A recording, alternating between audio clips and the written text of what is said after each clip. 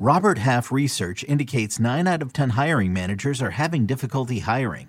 If you have open roles, chances are you're feeling this too. That's why you need Robert Half. Our specialized recruiting professionals engage with our proprietary AI to connect businesses of all sizes with highly skilled talent in finance and accounting, technology, marketing and creative, legal, and administrative and customer support. At Robert Half, we know talent. Visit roberthalf.com today.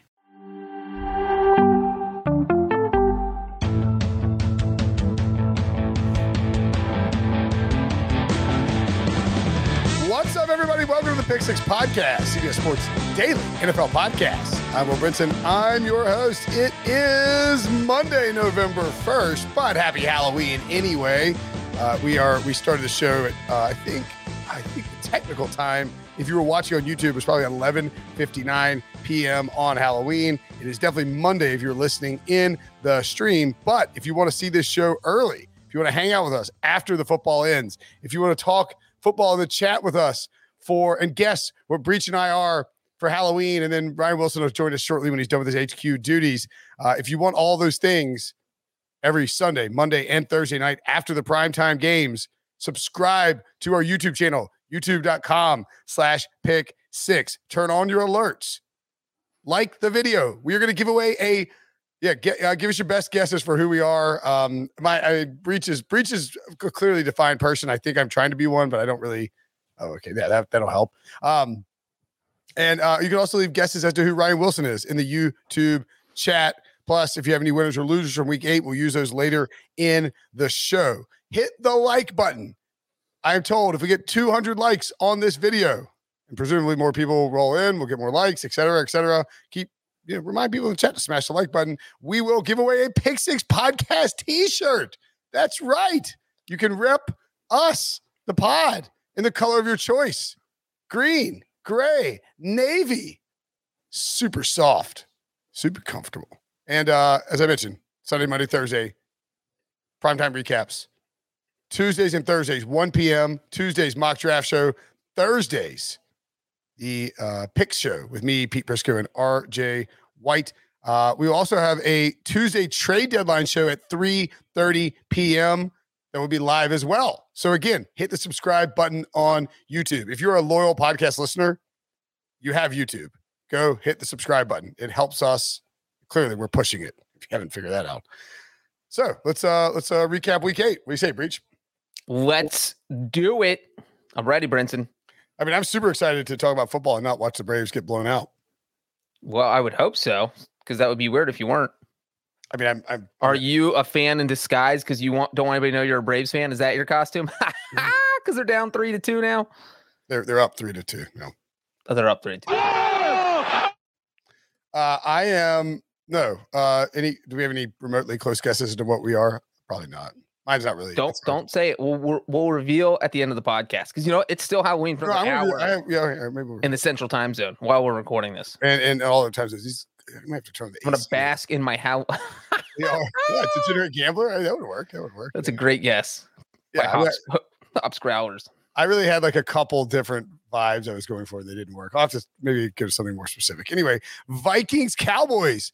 Cooper Rush filling in for Dak Prescott, who's inactive with a calf injury. Cooper Rush goes 24-40, 325 yards, 2 touchdowns, and a pick as the Cowboys defeat the Minnesota Vikings 20-16 on Sunday Night Football.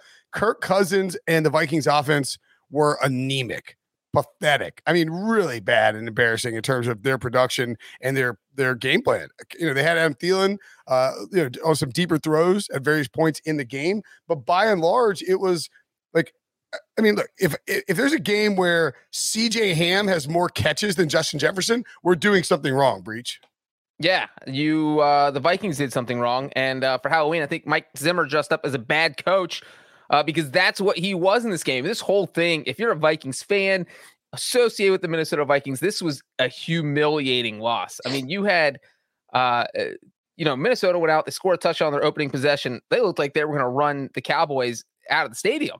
And then they did absolutely nothing the rest of the game. And to see, the Cowboys pass rush looked really good to their credit, but it just felt like Cousins was afraid of taking downfield shots, which was surprising because he connected on one again on that first drive where they actually scored a touchdown. But after that, it's just the Vikings offense was absolutely non-existent. And just watching this game, it really felt like the Cowboys dominated it, but they couldn't get ahead. Every time it looked like they were about to take over, something crazy happened. Like Cooper Rush threw a first half interception. Cowboys missed a field goal in the first half. He got jacked up in the second half when they were driving and he fumbled it and lost it. But, you didn't have those things. You weren't saying, gosh, the Vikings blew this. This was the Cowboys went in there with a backup quarterback and just laid a butt kicking on the Vikings, even though the score says 20-16. The in DFS on the showdown slate, I had an entry that did okay. I think it finished in like the top 200, but it didn't go huge. But the people who won it basically went 4 Cowboys, 2 Vikings. In other words, the Cowboys drastically outperformed their expectations and the Vikings drastically underperformed their expectations. I mean, Justin Jefferson, everyone knows that he has been due for a massive game. His air yards are there. He's had some very close misses with Kirk Cousins, and he finished with 4 targets, 2 catches, and 21 yards. I mean, Tyler Conklin had 7 targets. KJ Osborne had 3. I get that Trayvon Diggs is on it, but Justin Jefferson has to be more involved in this game plan. Figure out a way to do it. They were throwing all these little running back screens and running back passes short behind the line of scrimmage. It was not what you wanted to see out of the Vikings offense. And the Cowboys are now 6-1 and the Vikings are 3-4. Did I get that right? Or are they 3-5? They're 3-4. Yeah. 3-4. Yeah. Yeah. They're 3-4. The Cowboys are 6-1. They did update it. NFL media. Good job. This feels like a loss and a half if you're the Vikings. You get gifted no Dak Prescott at home on Sunday night against the Cowboys defense that's played really well, but is exploitable in certain areas. And Dalvin Cook finishes with 18 carries, 78 yards.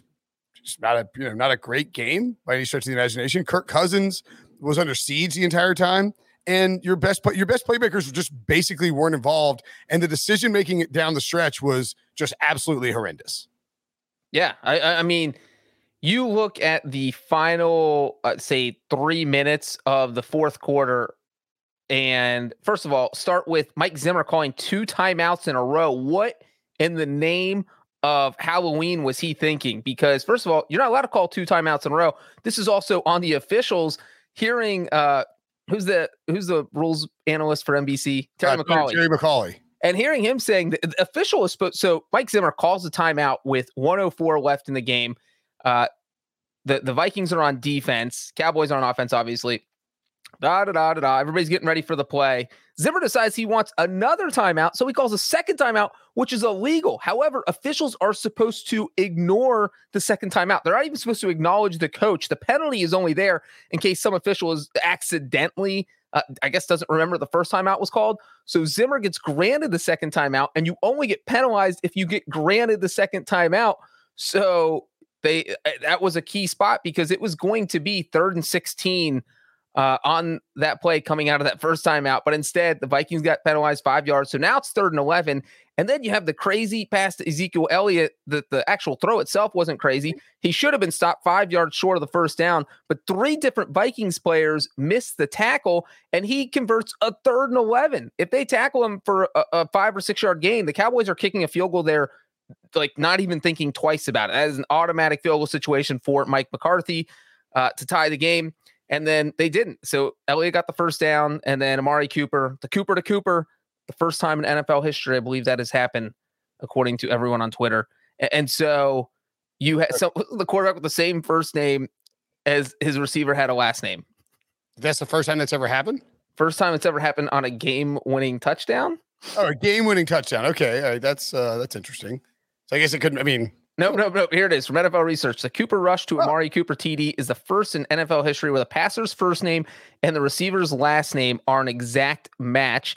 The Cowboys also have the only pass TD where the passer's last name and receiver's first name were an exact match, and that happened with Andy Dalton and Dalton Schultz. So the Cowboys can claim to family. Cowboys twice, huh? So anyway, Zimmer's, I don't even know what to call it, but his dumb 2 timeout scenario situation, it led to the downfall of the Vikings here. I mean, I've never seen a coach melt down like that by blatantly disregarding the rules. Obviously he doesn't want to. It's like the time Minnesota didn't turn their draft pick on time, and they skipped their pick. I mean, it's a rookie mistake that can't happen in a situation where you're trying to get to 4-3. Like if you again, but it's a rookie mistake by a guy who's been coaching the NFL since 1994. But 1994. And he's been a head coach. I think he's one of 6 head coaches who have been tenured since 2013, I think, right? Where it's like everyone else 2017. Yeah. I mean, he's one of the longest tenured head coaches. He's been doing this for a long time. He needs to be good at that kind of game management. And it's the sort of thing where, if you're 3-3, you are the 7th seed in the NFC playoffs. You get no Dak Prescott at home in prime time, and you need to go 4-3. You get to 4-3, and you feel like you're in a really good spot to try, especially with the Panthers beating the Falcons. Like, you feel like you're in a good spot to make this playoff push as we sort of roll into November. And now you lose to Cooper Rush in his first career start. I mean, that's a really bad loss. Horrible loss. I mean, absolutely. You look at their schedule after playing the Cowboys, they have the Ravens, then the Chargers, then the Packers. So you're talking about, when you look at who they have coming up, this was a game they had to get. Because now, instead of being 4-3, you think, hey, if we can just steal one of those next 3 games against the Ravens, Chargers, Packers, at 4-3, that takes you to 5-5. At 3-4, if you go 1-2, you're 4-6, and you're not in a good spot. So, right. I mean, that was just a devastating loss for Minnesota. It's a really, really bad loss. For the Cowboys, man, I'll tell you what, Mike McCarthy, I know we like to give him grief for multiple things, whether it's the Austin Powers jokes on Hard Knocks or the weekend at PFF, the weekend camp out there. But the reality is, this Cowboys offense is cooking. I mean, 20 points is not, mind-blowing stuff, but they were moving the ball all night. Cooper Rush had a huge, and they were doing it with a backup quarterback, obviously. I mean, they had 419 yards to the Vikings 278, 7 of 14 on third down. Didn't even get they didn't have to, I guess they didn't attempt a fourth down. 1 of 2 in the red zone. And Rush had 23 first downs of 17. They ran for 3.3, which was, they weren't running the ball that well, but he averaged 7.8 yards per attempt. I mean, this was a really impressive game from Cooper Rush. And that was the knock on Mike McCarthy last year, was, the offensive line obviously got hurt, but he was playing with backup quarterbacks and losing football games, and people were killing him. It's like, you can't win without, if Dak's not here, you're just going to be terrible. Is that what it is? But Ryan Wilson's here. This Cooper Rush team looked good. I mean, he was slinging the ball, man. And by the way, Cedric Wilson, he can be a quarterback too. Wilson, speaking of Wilsons, what's up? Yeah, apparently Cedric Wilson played high school quarterback. Hey, Breach. And his dad, he played for the Steelers back in the day, and 49 before that, I believe, was a high school quarterback as well. And I remember him back in the day having some similar type throws, but not with the arm strength that Junior showed off. And then Junior scored that touchdown reception on the first drive of the second half. I don't know if you talked about that either, but just, I don't know what you guys have said, because I just hopped in here. And a wholly embarrassing performance by the Vikings. Disastrous. We've been piling on the Vikings. Yeah. We were talking about, I like your outfit, Breach. I saw that. You look good. I saw your picture with Annabelle. Do you think, am I currently? Oh, are you Tom Selleck? Yeah, thank you. Wow, nice. Crushed it. Yeah, thank you, Wilson. All right. You might guess that in the comment section. I had these sunglasses on, but they were fogging up, and I was like sweating. I had to turn on my AC. Yeah, that's actually pretty. I noticed the shirt, but it didn't register that is not your normal attire. Yeah, I know, right? I didn't have time to shave into a mustache, and I got a couple. Yeah, if you did a mustache, that'd have been a layup. But yeah, a mustache would have been obvious. But then I would have this extremely pale, probably fat layer of I don't know if people know Tom Selleck. That's mid-early 80s. I don't know. And also, the other thing about the Tom Selleck outfit or Magnum PI outfit is that, it helps to be, you need to see the full body shot, because you got to have those shorts. The nut hugger shorts? Are you wearing those? No, I'm wearing pants for sure. Oh, because we were out trick or treating earlier. You have to wear the khaki shorts that just go just below the. Yeah, we were out trick or treating. Yeah. But anyway, I was going to say last week I was doing this. I think I talked you guys into it. Oh, the Vikings are definitely making the playoffs. There's no way they're not making the playoffs. All these other teams in the NFC stink. So here's the conversation we just had here in Connecticut. And just quickly, let me move on if you want. Pick 3 for the final 2 spots. Saints, Seattle, Minnesota. I think you can have a few Can I more pick teams Carolina? I think Carolina No, can be involved. They're not. Just you got to pick my 3. You can pick your own 3. You can do your own game. Well, Saints definitely won. I mean, they beat the Bucs today. Yeah, people are like, oh, they don't have Jameis. Trevor Simeon's the same person. It doesn't matter. Taysom Hill's going to play when he gets healthy anyway. And Deshaun Watson when the Saints shock everyone and trade for him. Rivers. Phillip Rivers. Ooh, Brenton. They finished. I tweeted about it earlier. Rivers' high school team finished his season on Friday, so he's done coaching, and they didn't make the 4A playoffs in Alabama. Would you rather have Phillip Rivers or Drew Brees if you're Sean Payton? Drew Brees said tonight he's not going to return. Said he's not coming back, and he said it in like a. I would if I could, but Sean won't have me way. Carolina's a 7 seed right now, so I think you have to include them at 4-4. My 3 teams. Pick 2. San Fran. Wait, it was Minnesota, New Orleans, and who? Seattle, because Russ is coming back, and they won today. New Orleans for sure at 5-2. I mean, that's a huge leg up. I feel, why are we not even talking? You're right. It should be. It really should just be 2 teams or 3 teams for the 7 spot. I think. But I guess the quarterback got hurt. Just use Ryan's options because I want to answer too. I mean, I would probably say Minnesota, but I mean, I wouldn't feel bad. Get out of here. All right, Breach, what do you got? I'm going to go Seattle. Yeah, I think Minnesota can't beat Cooper Rush at home in Minnesota. They played terribly. If you came from another planet, he's watching football. Braves lost. Yeah, if you were watching from another planet and just saw this game, you would be convinced that Kirk Cousins started playing football yesterday. Or you'd be convinced that Cooper Rush was the best NFL player on the planet. Exactly. That would be funny if you drop somebody in there. It's like, hey, so, like, what do you think? Is this Cooper Rush guy like a top 10 quarterback? Or like, what's his deal? It's like, yeah, for sure. Should we then just go straight to the Saints game? Since we're talking I'll just say real quick, because we didn't really touch on the Cowboys, that I think the biggest takeaway for the Cowboys here is their defense, which we've said is really good, that this team is stacked. They won with Cooper Rush. And, like nothing against Cooper Rush, but if Dak Prescott's the quarterback, they probably win this game 38-10. Like that's they win this game 38-35 because that's how the Vikings play. Yeah, I agree. I agree with that. I actually think, I had the over in our best bets picks. I mean, I assume that people would understand that if Dak Prescott's out, don't take the over, right? I feel safe, right? Like if you're one of your best bets was the Cowboys -1.5 at Minnesota, would you claim it now? Like, or would you? I mean, I guess you probably would if you. Yeah, of course.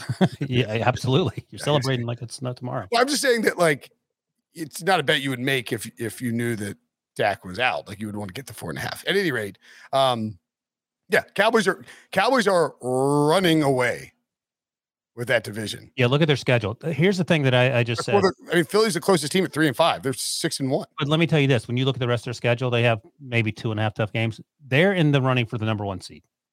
Of course, they're good. And then if you have to come through Dallas, anything can happen. A healthy Dak, and I love the Amari Cooper trick where you act like your legs hurt and they come out there and make a huge catch. We're going to get to the Saints and Bucs, and so we'll stay in the NFC. But if you're the Cowboys and you have a 3-game lead, we're going to get to the Bucs. I'm going to stop talking about the Cowboys. But if Dak is at 100%, would you consider letting him sit one more game? Captain sit down, John Brees. Absolutely. No way. If you have a chance to get the number 1 seed? No. He's doing it this coming week. I'm talking about against the Broncos. You have to. Oh yeah, no. Whatever you do, you have to get Dak as healthy as humanly possible. I thought Breach meant week 18. No, I mean week 9. Right now, going into next week, if they're like, we don't know how we feel, they can win. Cooper Rush can win their next 2 games if they. He can win their next 3 games, given the way the Chiefs are playing. Sure, yeah. But no, absolutely, you sit them next week, Breach. I thought you meant at the end. Their schedule is cake. I do wonder, like, does this win? Could it potentially derail any Dak hope for an MVP? Just because you miss a game, that's a bunch of numbers or stats when you're looking up the resumes versus various guys, and also the fact that people will point out, well, the Cowboys can win with anyone because they're loaded, and so like maybe it's just Dak just slides into comeback player of the year and is sort of pushed out of the MVP. Look, if the Cowboys get the 1 seed and they play incredible football a year. To use your own words against you, people get fatigued, so no Aaron Rodgers. Yep. We're all worried about Kyler staying healthy. Kyler's dealing with an injury too. Josh Allen didn't play well. Even Tom Brady lost today. So Mahomes hadn't been playing. Maybe sitting's the best thing that Dak could have done. Maybe so. All right, let's move on to that loss that Tom Brady took that you mentioned. Saints 36, Bucs 27. the big story out of this, of course, that Jameis Winston tore his ACL and will be done for the year, which means Trevor Siemian, Nick Underhill of NOLA football. Is it New Orleans football or NOLA football? One of those. We should look and get it right because he's on his own working hard. He's on his own. He does awesome work. Great. Sorry, Nick. Sorry, listeners. Just want to make sure we get it right. New Orleans.football. NewOrleans.football.com. If you're a Saints fan or a fan of good football writing, go check it out. Nick does great work there. He scoops a lot of stuff working solo, which is really impressive.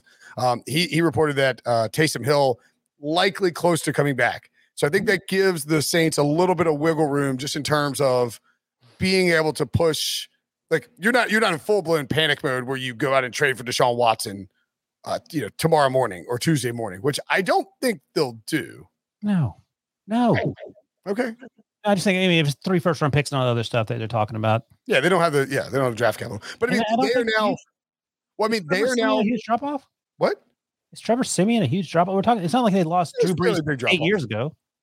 It was really big drop off. I didn't see it in the numbers. Go ahead. I mean, they are a half a game back of the Bucks. Like this is. I mean, they are.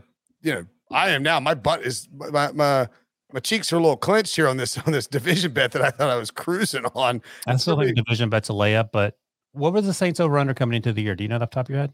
It got down to 9, I believe, maybe 8.5 after Breeze retired, but I'm not entirely sure. If you took the under, that might be problematic. If you took the under, you're screwed. I mean, this is a team that's looks. The AFC is kind of wild in terms of how those playoffs are going to shake out. The NFC looks like we're solid, as you point out, Wilson. 5 solid teams up top, and then 2 wildcard spots, and it's sort of like probably not going to be great teams. But the Saints are in a different class than everybody else, so they look like they're in pretty good shape. I was going to say quickly, we were dunking all over you last week about the 49ers. They're still in it. I mean, the Vikings don't want it. Any teams in it. Yep, for sure. Anyway, the Saints beat Tom Brady. They got up big on him. It was 23. I was actually trick-or-treating during the second half of this game. You were, or you took your kid? Well, I mean, let me clarify here. Halloween dunk. I mean, I was definitely telling Robbie, because Robbie really only likes Reese's cups and M&Ms. So we got up there and there wasn't some of those options. Yeah, is that one of those green ones? Reese's the green at the bottom. I don't know why they started doing that. I thought it was gonna be minty, so I bit into it expecting mint and got no mint. It's just colored green because there's a green layer of chocolate on the bottom, Ryan. Well, here's the thing for both of you guys. You can't come to my house because my 14-year-old has a severe peanut allergy. So you dum-dums would kill him if you came with those Reese's peanut. Well, no, I would just scrape out the peanut butter and then he could have the chocolate and the green. By the way, butter. I love Reese's peanut butter cups, and even so God cursed you to have a peanut allergy. No, we just when he was like a year and a half, the first time we figured out he could eat peanut butter. I was like, yeah, well, I'll just put it up where you can't reach it because I'm not eating peanut butter because you might die. So we got to work this out. Anyway, yeah, what's your number one? What's the we're asking in the chat? What's the GOAT Halloween candy? What's your number one Halloween candy? OG peanut butter cups. Okay, I can the Reese's, like the Reese's Pieces, like that came out around ET, I believe. They're okay, but Reese's I mean, Pieces are great. It's not okay. I don't hate them, but the peanut butter cups are the OG. I can eat 20 of those in one sitting. Throw up and keep eating. Do you know what they have now? What?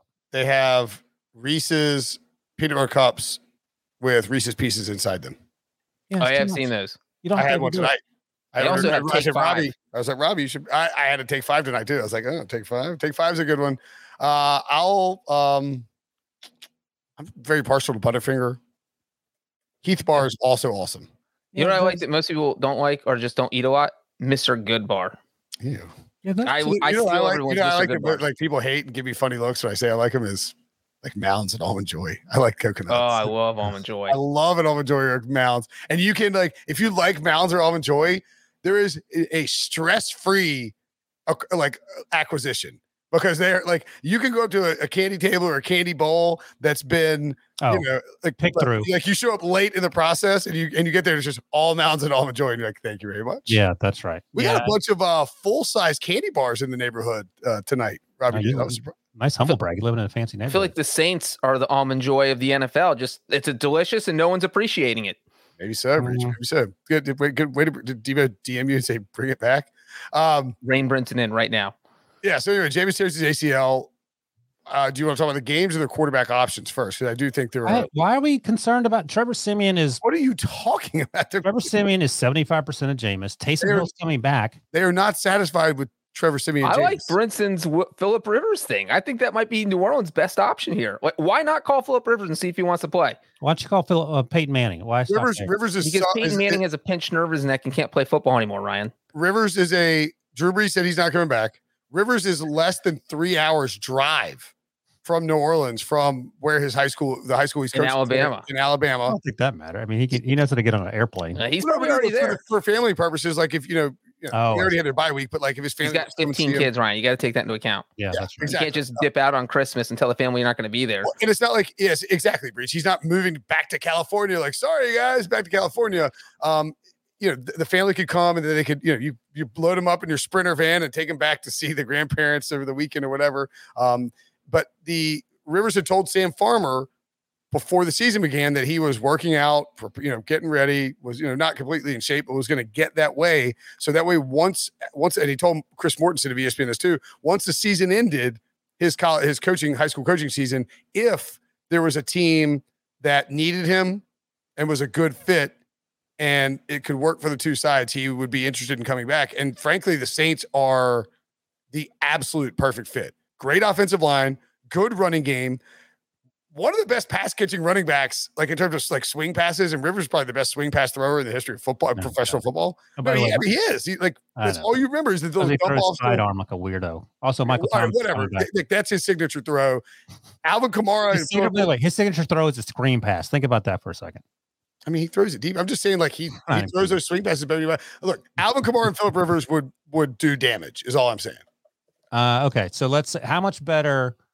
If Jameis is 1 and Trevor Siemian is 0.75 of Jameis, what is Phillip Rivers? 1.5. Yeah, all right, I'm not. What about trading for Andy Dalton? That's a 0.3. Yeah. Cam Newton, you could sign, but what? I don't see that. Taysom Hill is better than Cam Newton. What about trading the Bills for Mitchell Trubisky? I don't hate that. That's a good idea, actually. But again, accuracy is a concern, and you want to be accurate in this offense. Like Jameis didn't throw a bunch, and maybe if you want to trade for Mr. Trubisky, just have him hand the ball off or run, I guess you could do that, sort of a Taysom Hill type offense. But again, you have Taysom Hill, assuming he's healthy. Like, what did Taysom Hill concussion? Or he got hurt. I don't remember what happened to Taysom. He got drilled. It was a concussion, right? I think so. Okay. And like I said, Michael Thomas is coming back at some point. You would like to think so that could also help whoever's under center. They need someone. I mean. Sean Payton has talked up Taysom Hill for so long that it would be interesting to see him start a few games before you just go out and get another quarterback. Because how's Taysom going to feel that, hey, you signed me to that kind of big extension, and now you are not letting me take a step at quarterback at all, even though you said I could. And so that could make things a little awkward. But let me ask you this also. The reality is that the Saints ain't winning the Super Bowl. You're not winning the division. I don't think they just beat the Super Bowl champs, Ryan. They're not winning the division either. So you're sort of saying, do I want to give it? I mean, the likelihood is that they won't win the Super Bowl and they won't win the division, but they are 5-2, and they have a really good defense. They have a great offensive line, a good running game. They're about to get their best receiver back, we think. If I'm Sean Payton and Mickey Loomis, I am absolutely looking to find somebody to come in and bolster the quarterback position in New Orleans. All right. I'm sending out feelers definitely to see what I can do. Because you only have 48 hours. That's the other thing. It's either you find someone to trade for, or it's Phillip Rivers, or you stick with the guys on your roster. Well, you can sign Phillip Rivers. The trade, you have 48 hours. Right. You can sign Phillip Rivers in 30 weeks. Well, right. I'm saying that if they don't make a move in 48 hours, then it's either Phillip Rivers or sticking with someone on the roster. Or you're thinking maybe they trade Trevor Siemian to the high school football team for Phillip Rivers. They got to do that before November 2nd. I mean, God, would Dallas give up Cooper Rush now? No. They give it Will Grier. I'll tell you that. You want Will Grier? Dallas might be Dallas. Yeah, Dallas can't trade their backup quarterback with their starting quarterback still injured. Okay. I'm just saying, if you're Dallas, you could probably get something decent for him. Well, they might need him next week. 260 to win the division at Caesars. Excuse me. That's not a terrible bet. I still think the Bucs will win, but it's a terrible bet. They're not winning the division. Brian, have you looked at the Saints schedule? I'm just going to throw out a few games. They still play the Falcons twice, the Jets, the Panthers. Wait a second. Yeah, I know you just didn't say the Jets. I know that word didn't leave your lips. This is the Saints playing them. Who's after the Jets? The Saints play the Falcons twice, the Jets, the Dolphins, the Panthers. That's 5 games right there. They're I would imagine the Buccaneers play a very similar schedule, right? very, very winnable. Would the Dolphins trade Tua? Yeah. What for what?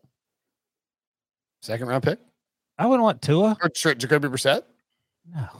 Is he better than Trevor Siemian? Well, you were really Nick Foles always comes the up. Bears could trade Nick Foles. Good call, Buffalo Anarchist in chat. You know what's funny is that Hey, if you're in chat, by the way, hit the like button. Mash that puppy. We're trying to get these up so we can give away a T-shirt.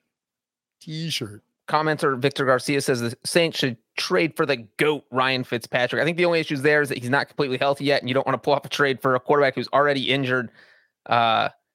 Obviously, he's come back from that hip thing in Washington and is not fully back yet.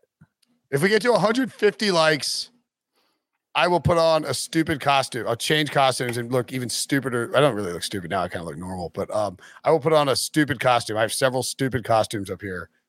And if we get to 200, if we get to 200, we'll give away a T-shirt. If we get to 250, I'll put on a really stupid costume. Can only imagine what that's going to be. I think it's really stupid. Anyway, Is it so hit that like button on YouTube right now. Is it your breach mask? Oh, I was going to say he was going he's going as himself from 2 weeks ago, trying to make against the spread picks. That's even better. I'm sorry. Look at someone screenshot this and tweet this out. A stupid outfit. Benson will put on a stupid outfit. As for the Buccaneers here, I feel like we didn't learn anything. They just can't beat the Saints in the regular season. Brady's 0-3. They just match up. Saints just match up well with Tampa Bay, and that's it. Like, I'm not worried about Tampa. Unless it's January. Right, unless it's in the regular season, the Saints match up well with Tampa. Because I don't think any one of us, well, Brinson might. Brinson 100% will if Philip Rivers is the quarterback. And all of a sudden I'm like, screw these Tampa bets. Let's go, Saints. I'm not betting against Tom Brady in January or February. Just I've learned that lesson too many times. Yeah. No, I mean, look, the NFC's loaded. I don't think the Saints will advance through it, but the Saints did just beat the Bucks. They beat them twice last year. The Bucks beat them back in the playoffs.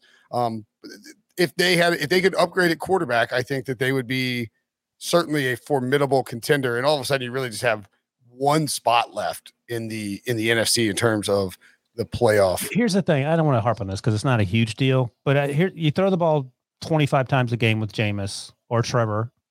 You're going to bring Phil Rivers now. Suddenly you have to throw the ball 35 times a game. I mean, you're not going to go away from your game plan. So I don't know if it makes sense, but again, if it happens, I guess we'll all find it.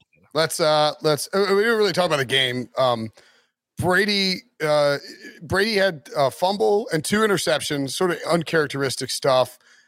One of those interceptions was a pick six that at the end there, yeah, iced the win. It probably saved my fantasy season because I had the Saints going. Nothing anybody cares. But I thought the Saints got up. The Bucks came out and got up 7-0. It was like, oh man, this might get ugly. Like he hit Chris Godwin for that touchdown. And Godwin fought through some tackles and fell into the end zone. All of a sudden, it's like, man, like if Trevor, Jameis Winston or Trevor wasn't Trevor Siemian at the time, but Jameis Winston has to be chunking it around like this, it's gonna get ugly. And they got. I didn't see the second touchdown. We were leaving the house and like walking around, just sort of, have to be a father, have to be a parent, family member. I left my family on Halloween to come to work, but okay. Well, that's because you don't care about your kids. And then Alvin Kamara. Then Alvin Kamara plunged in for a 1-yard touchdown run to make it, I believe, 23-7. Felt like the Saints were maybe running away with it and putting Brady down. And then all of a sudden it's bombs away to Mike Evans. Then there was somebody else who, hold on a second, because this goes into that thinking. If you're not a good parent either, so you're probably watching, but go ahead. So it was 23-7. All right. And we're talking, and the Buccaneers have not done anything since their opening drive. They score a touchdown with, I think, looks like with 5.5 minutes left in the third quarter. You're down 23-7. I thought they should have gone for 2. And these points all added up at the end, because that would have made it 23-15. Then you're only down 1 score, and you can maybe tie it 23-23 with your next touchdown. But instead, they went for 1, so it was 23-14. Then went for 1 again, so it was 23-21. And then they were in a situation where they went for 2 after their next touchdown, because they wanted to be. It was just weird coaching by Bruce Arians. You know what else? Well, Bruce Arians is extremely conservative when it comes to, like, he ain't doing the Brandon Staley 4th down stuff, so don't even ask him about it. Also, the officials, again, I don't want to make it about them, but either they're going to call what they're supposed to call or they're not. Like the play that Jameis got injured on, that was by the book horse collar because it got the nameplate. It got the N in Winston, and they don't want you to do horse collars for the exact reason that Jameis got hurt. His leg got jacked up. No flag. I mean, it doesn't matter if they won the game, but are we calling it or not? People like say it was a legal tackle, but I thought it was clearly a horse collar. Well, if horse collar should be inside the collar, but they changed to be the horse plate, so whatever. Yeah, I mean the whole point is they don't want people grabbing people by the shoulder and the uniform yanking them down, and then they get hurt. So yeah, I think this is sort of a blip on the radar for the Bucs. In hindsight, it was stupid to take the Bucs against the spread. No, why? What? Why was that stupid? I don't know. Going to New Orleans this is a huge game. Like you saw Sean Payton and Dennis Allen. It's a big game for both sides, obviously, because it's a division matchup. But I think the Saints just knew how enormous this was and came prepared for it. All right. Let's take a quick break. Oh, no, I tell you what, we'll do Titans Colts first. Titans are now the number 1 seed in the AFC. Why is that? Who lost for them to take over the? People don't have to lose for other people to win, Ryan. Why do you have to look at life like that? That's how I was raised. It's true. Which is a good point there. Titans are number 1 because Las Vegas hasn't played. Las Vegas is on bye. Buffalo's 5-2. And Baltimore's 5-2. They're only 6-2 team. Why are you? What are you doing? I'm laughing because Debo said at our current pace we're doing 3.5 hours. Oh boy! Yeah, we can keep it quicker, Debo. Debo's like, please do a separate Jameis video. Then he's like, hurry it up, guys. He ain't wrong. No, he's not wrong. Tennessee 6-2 now, first place in the AFC. Do we believe this team can win the AFC and do damage? Tell me quickly who's their game next week because this is something we were talking about. It's the Rams. The Rams. Okay, so there's 6-point dogs in LA. No way is that your line or is that the line? That is the line. Okay, interesting. So there's no way they beat the Bills. There's no way they beat the Chiefs. This week would have been a letdown game, and they eked it out. So is the letdown game going to be the Rams game? Excuse me.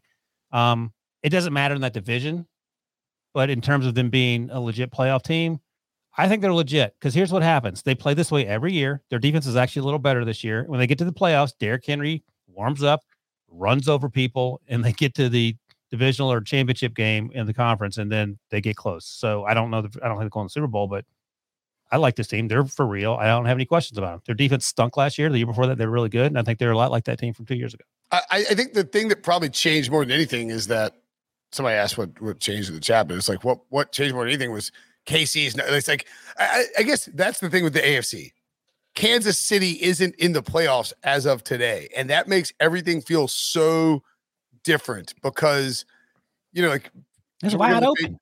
Yeah, it's wide open. Exactly. Tom Brady's been gone to the NFC and the Chiefs aren't in the playoffs. So it feels if you're a team like KC, you have to believe that a team like Tennessee, you have to believe you can do it. I didn't think that they played exceptionally well in this game. They were down 14-0 really quickly. Carson Wentz looked awesome. 2 touchdowns to Michael Pittman. And then Tennessee got it going. A.J. Brown on a long touchdown. Derrick Henry had a man day, but whatever. They didn't have to. He didn't. I think he ended up with with like 18 carries. But he didn't have like 36 carries. Did he? I'm dead wrong. Right? What do you kind of minimal? I'm thinking about Dalvin Cook. Oh, he had 28. Jeez Louise. He had 28, and they're running him into the ground. It's a problem. I was thinking Dalvin Cook had 18. That's who it was. His leg got beat up, and he was injured for a second. That's right. Just a second, though. Yeah, and he came out for a little bit. 28 carries, 68 yards. Tannehill, 23 of 33 for 265, 3 touchdowns, had 2 picks. A.J. Brown ended up having a monster game, 155 yards and a touchdown. No Julio. I didn't think that the Titans played particularly well. That's how they always play. But the Colts, Carson Wentz just winced it up and just gave away possessions, including a pick 6 by the defense on a throw that you cannot make as a professional quarterback. I mean, it was one of the worst pick 6s in NFL history, especially when you consider the situation that the game was tied 24-24. You're at your own 8-yard line. All you want to do is not turn the ball over there, especially because there's only 90 seconds left in the game. And obviously, Wentz kind of made up for it because he let him down the field and got a touchdown to tie it to send to overtime before throwing another interception in overtime. I mean, it was crazy how well Wentz played in the first half and really the first 3 quarters. I mean, this was the full Carson Wentz experience. I mean, Debo's an Eagles fan here where you can't believe half the things he's doing. Then you're pulling out your hair at the other half.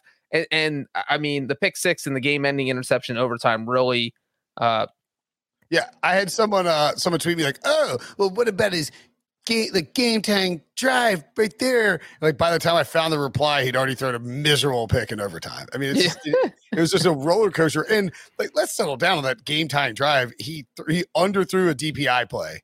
You know, that wasn't. Hey, it worked last week in San Francisco. It works every week. It works for everybody every week. Yeah, somebody asked, are we going to try and talk ourselves into the Colts making the playoffs this week on the podcast? I didn't know we were doing that. I mean, have we been doing that every week? No, I think last week we talked about it as maybe a 7th seed in the AFC, but I don't think any of us were sold on it. Or maybe I think the point of it was if the Colts have been playing well, if the Colts beat the Titans, right, they would have a chance to win the division. Right. And they had a chance and they decided not to take it. Correct. The Colts, the Colts' strength of victory is 22%. The only teams that it's higher than are the Jaguars and the Texans. By the way, snap count tracker. I love the Wentz snap count tracker. 47 of the expected 2021 Colts snaps. And our friends at Tankathon, what do they have for the draft? Right now, the Colts will be giving the Eagles the 9th pick overall. Philadelphia currently would have 3, 8, and 9 in the draft. So they're kind of the AFC is still wide open enough that you can't give up at 3 and 5. Of course not. But I mean, they're the 12th seed and they're behind Kansas City. They're behind Cleveland. They're behind the Patriots. Chargers, Steelers, Bengals are all up there. But they're only a game and a half out of the 7th spot. Yeah, of course. I mean, they're not going to give up. That's the quandary. They're not going to give up and sit Wentz, but they have to be worried about giving away a top 10 pick. They're giving it away. Like if he's healthy, he's playing. No, but if they're like 3 and 8, you have to sit him and give away a 2nd round pick. I could be on board with that if they're 3 and 8. Yeah, because at that point, if you're 3 and 8, what are they 3 and 5 right now? So that means you've lost 4 straight games. That means you lost the Titans, the Jets, the Jags, and the Bills. Yep. All right. What are the rule? Like, what if you line him up at tight end? Is that legal, or does it have to be quarterback? It's just snaps played. Okay. I will say one crazy sequence in this game real quick happened, and this is where I was like, after this happened, I was like, the Titans are winning this because they just got luck on their side today. They were down 14-7. Tannehill throws an interception, and then the Colts defender fumbles it while he's returning it, and then the Titans recover that. They get a fresh set of downs. This was on 3rd and 11. Yeah. So Tannehill's pick turns into a first down for the Titans, and on the very next play after the fumble recovery of the interception, Tannehill throws a 57-yard touchdown pass to A.J. Brown, and a 14-7 game is now 14-14.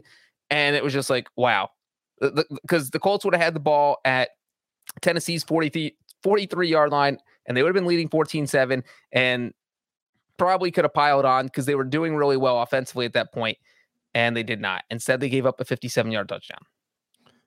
All right, let's take a break, and when we come back.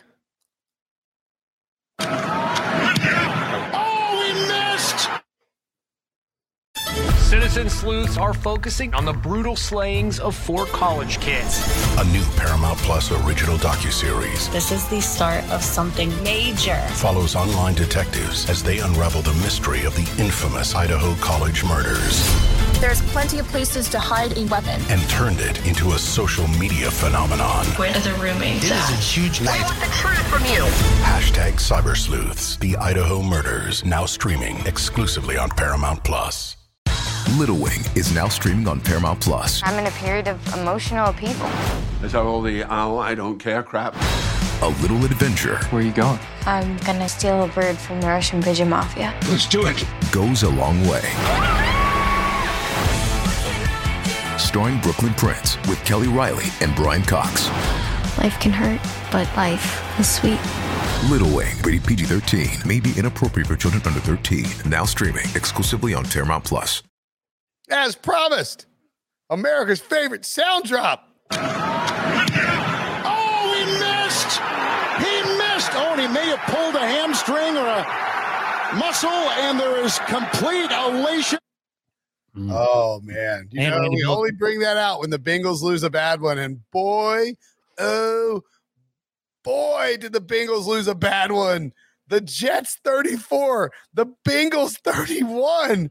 The Jets didn't even have their starting quarterback. They were starting someone who may be operating under a witness protection alias named Mike White.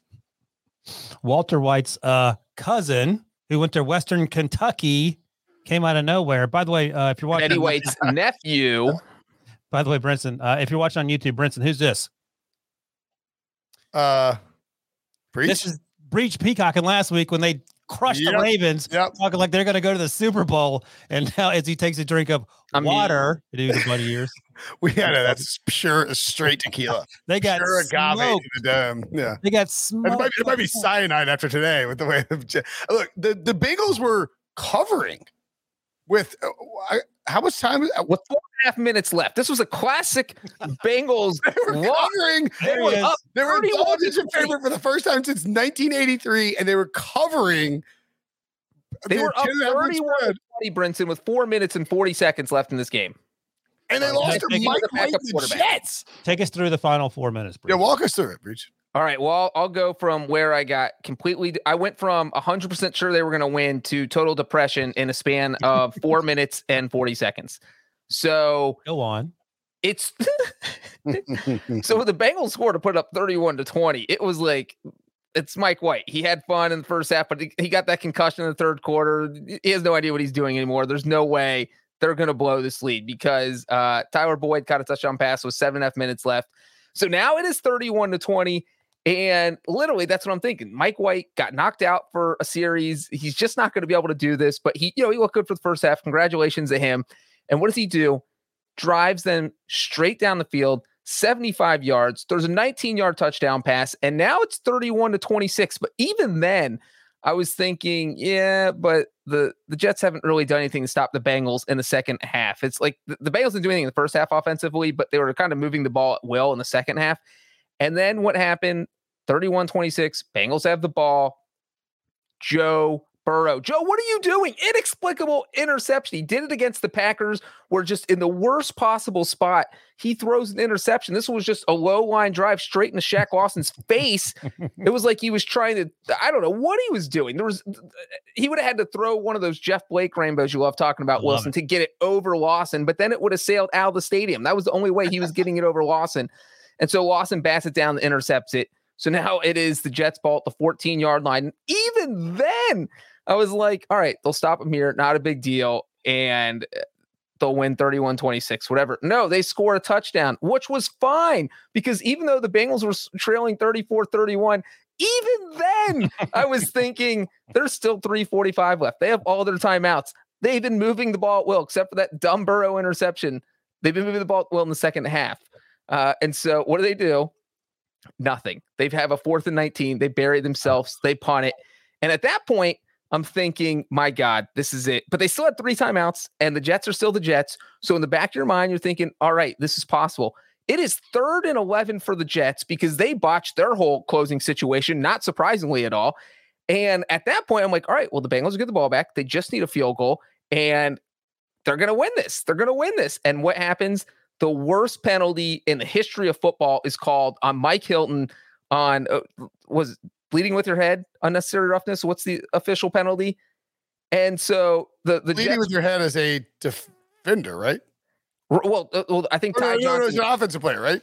It was 3rd and 11. Ty Johnson, I think, caught it for the Jets, and he lowered his head to run forward to like brace for the hit, and that caused Hilton's head to hit Johnson's head, and they flagged him for it. They flagged Mike Hilton, and that was a 15-yard penalty. That was game. I mean, that was the game because they threw that penalty. Otherwise, the Jets are punting. By the way, worth noting, I don't know where the Bengals defense went. The defense has been playing so well this year, and the Jets were steamrolling them. And you mentioned Mike White went out for a series, and Josh Johnson came in. Joe Flacco, was still getting out of the wheelchair or whatever. He threw a touchdown pass to Denzel Mims, who just said, I'm not going to catch it. Like he caught the ball in the back of the end zone. And for some reason, thought he was a defender with a pass breakup. So that they could have scored points there as well. I don't know if they settled for a field goal or what, but I remember thinking Josh Johnson just rolling the field and is treating this like a Bengals team that the Bengals we made fun of a few years ago. So I don't know what happened. I don't know if you think it was a letdown from last week, Breach, if they weren't prepared or what. But this is a humiliating loss for the Bengals.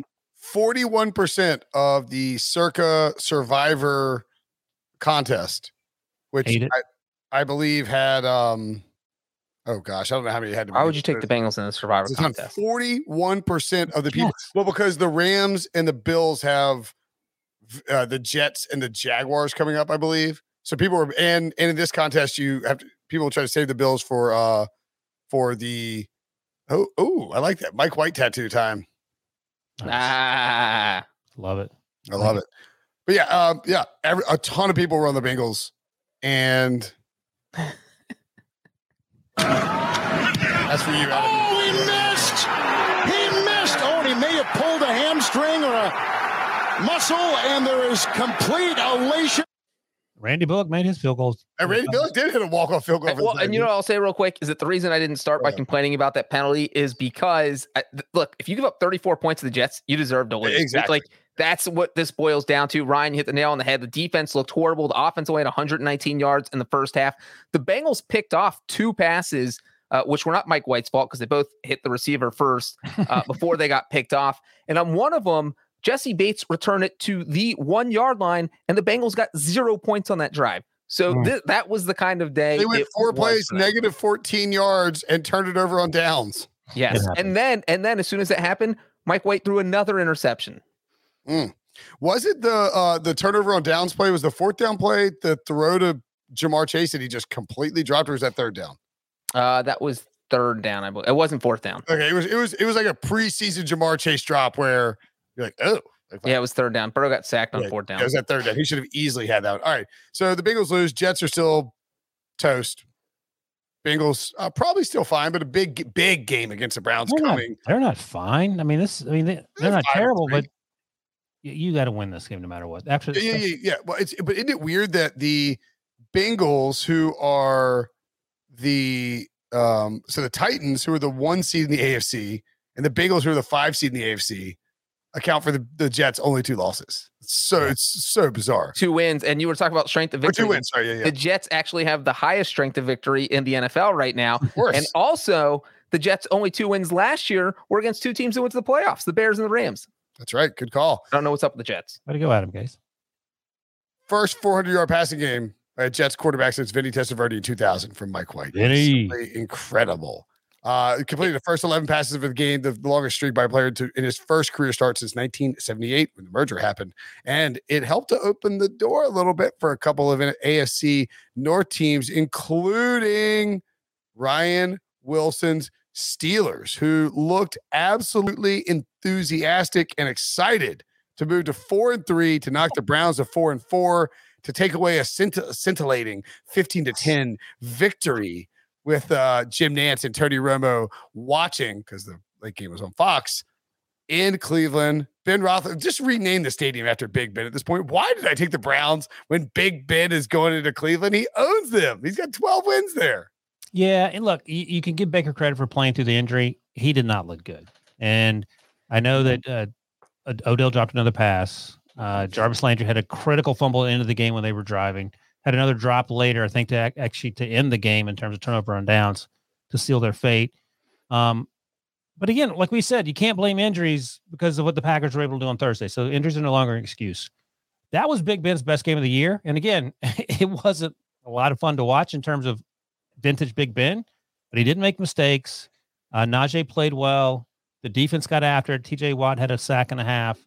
They created, like I mentioned, they created the fumble with Jarvis Landry late in the game. All things you need to do to win. I mean, it's insane to think that they are inside the playoff bubble right now as we sit here, and the Browns on the outside, the way the Browns started. The Browns are obviously the better team. I don't think this means the Browns are going to Freddie Kitchens it up. For some reason, Freddie Kitchens was trending on Twitter after this game. I think that the joke was Kevin Stefanski dressed up as Freddie Kitchens for Halloween. That's what. Freddie Kitchens minding his own business today, checking Twitter, going, hey, why am I trending? What did I do? But I'm sort of concerned about the Browns because Oh yeah. Because Baker, it feels like you're walking a fine line with Baker above the neck. And when he has Nick Chubb and he has Kareem Hunt, Dearness Johnson had a nice touchdown today. Things are going well. But if he doesn't have his running backs and his wide receivers are like Odell isn't happy or whatever, dropping passes, you got to do a lot of work. And I don't think he's ready to do a lot of work, especially with that injury. The Steelers or whatever, if they go to the playoffs, it'll be a miracle. But let's be real. If they go 8-9, that also seems very, very much. Three of the next 4 Browns games are on the road, at Cincy, at New England, which I mean that's 2 rocks hitting each other in the face. Lions at home, which you better win, and at the Ravens, and then they're bye. I mean, that's a lot of work. It's not out of control to say that they could potentially go be at 5-7 going to the bye, and that will be cause for consternation. Now, I think it's more than likely that they find a way to win one of those division games or the Pats game and beat the Lions in their. Well, let me ask you this: do you put Baker back on the bench if he's not 100%? Because he's not. He's clearly not healthy. I mean, look, like people, we say it's not his throwing shoulder, but you're you don't throw like this, right? But I'm saying like if your left shoulder is hurt. You're muted, Breach, so try and keep up. If your left shoulder is mangled, it's gonna affect how you play. Clearly, as it has the last 2 of the last 3 weeks when he played. And as I mentioned in our picks thing, for instance, since Baker's shoulder has been injured, the Browns are averaging all of 13.7 points a game. Yeah, 14, 17, and 10. He doesn't miss. Like he's missing guys wide. He's missing guys late. Nathan Graber McCray says in the YouTube chat, try to dress up my kid as Freddie Outhouse for Halloween, but my wife didn't go for it. Reminder, if we get to 150 likes, I will put on a stupid kid's Halloween outfit. If we get to 200 likes, we will give away a Pick 6 podcast shirt. Hit the like button in the chat. Let's get those numbers cranked up, fellas and ladies who are watching. Anything else on this game? I mean, Pittsburgh is kudos to Pittsburgh. Is the only person on the podcast who picked the Steelers to win. I would like to say they look good. It was actually as a Steelers fan with very low expectations. It was a fine but hold game on. I do have to bring up the fake field goal that Tomlin called. That literally after the game, he's like, "Thank God we won," because I didn't want people railing on me about that. Oh, he said that? He said it's now just a side note because we won the game, and that's the truth. Like no one's gonna remember it a week from now, but except for maybe Chris Boswell, if he even remembers what day of the week it is. Well, he got his best player on the team almost killed. Well, here's the thing: is if you're playing in a game that could be close, like this game, and I called this the worst fake field goal in NFL history, and people are like, "Well, if it would have worked, it wouldn't have been," but it would have been because here's the problem: is that if you don't have anybody else on your team who can place kick, the Steelers have 0. They don't really have a backup kicker. A lot of teams have their punter who does it. You don't let your kicker throw the football. You do not put your kicker in a situation where he could get jacked up like that. That's what it boils down to, and especially when you are playing in a close game like this one was. So it was a bad call. And Chris Boswell, my God, poor Chris Boswell got lit up. If you have not seen the hit, it should have been roughing the passer. I think multiple people pointed that out, and or at least helmet to helmet. Like, or a couple things. I feel terrible for Chris Boswell, who's been really good for the Steelers for many years, but it made Tomlin be aggressive, which he isn't always. Because Presley Harvin, who's their rookie punter, is legitimately 240 pounds. Has never kicked a field goal, right? He looked like Brinson kicking field goals left-footed. Like, you're like, oh, my God, this guy. That wasn't even a dunk. Or Debo. Debo said he can't make an extra point yet. He's working on it. This guy's a punter. He should be able to kick field goal. Also, we talk about Stefanski being. You said that in confidence, by the way, Ryan. Oh. We said, we talk all the time about Stefanski being aggressive. He punted. Actually, it was 4th and 1 nearest midfield in the fourth quarter. They were still down, and he took a delay of game penalty. I said, what is he doing? And then it occurred to me, make it 4th and 6, and he punted. He knows the Steelers have to score a touchdown. They must have been up a couple points. He's not worried about the Steelers kicking a field goal, so he's going to punt field position, and that actually made sense. I don't know if anyone asked him about it, but at the time I was like, why isn't he kicking the field goal? And in retrospect, or punting is because they had no options. They had to score touchdowns. Yeah, and it is. I agree with you. It is ironic that they, like we got 4th down. We can't try long field goals. We got to keep going for it. And that's probably why they ended up winning. Absolutely. Patriots 27, Chargers 24. A massive game for Bill Belichick and New England to go into LA and come away with a win in very convincing fashion. They were up double digits. And, we've seen this. And I mean, not like I'm tooting my horn on picks or anything. I'm above 500. Had an incredible week by my standards the last couple of weeks. You beat me. I was below 500, I believe. It's just an average week. But the point is that I think that maybe I had the Patriots winning outright, I believe. And it's because the Patriots, like the Ravens, are just sort of a bad matchup for the Chargers. Clearly, and they're sort of putting the reins on Justin Herbert in this offense a little bit. 18 of 35 for 223 and 2 touchdowns, 2 picks is not good. Justin Jackson had 3 carries for 79 yards, but had a 75-yard run and got walked down by J.C. Jackson in the game. Damian Harris was pretty effective, 23 carries, 80 yards, and a touchdown. I thought Mac Jones looked good, even if his numbers weren't there. Yeah, the same numbers as Justin Herbert. Sure, yeah, like literally, except minus the 2 picks and the two touchdowns. Yeah, no turnovers. I continue to watch Mac Jones play, and at no point has he looked in over his head. And that's he is a game manager, and that's exactly what they want him to be. Yep, for sure.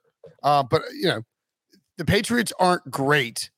They are sort of this team that claws and scratches, and they're a lot like the 0-1 Patriots. They feel like a team that they know who they are, and they're waiting on the quarterback. Correct. And they're treading water right now. They're stealing wins when they can. As Breach liked to joke last week, the only team they could beat were the Jets, no one else. Well, this is a huge win for them. It comes a year after they beat the pants off of the Chargers 45-0. Yep. And we always talk about Belichick's record against rookie quarterbacks. Brandon Staley, 0-1 against rookie quarterbacks. Not a good luck, Brandon. Belichick, by the way, has just confused Justin Herbert twice. You know what Justin Herbert said after the game on Sunday? Why he was confused?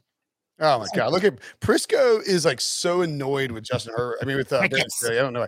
2 weeks ago in here, everybody's raving about new wave coach Brandon Staley. Now, crickets. He can end up being a great coach, but that's the point. Everybody rushes to judgment. The Chargers have been out coached the past 2 weeks. Period. Twitter fried, man.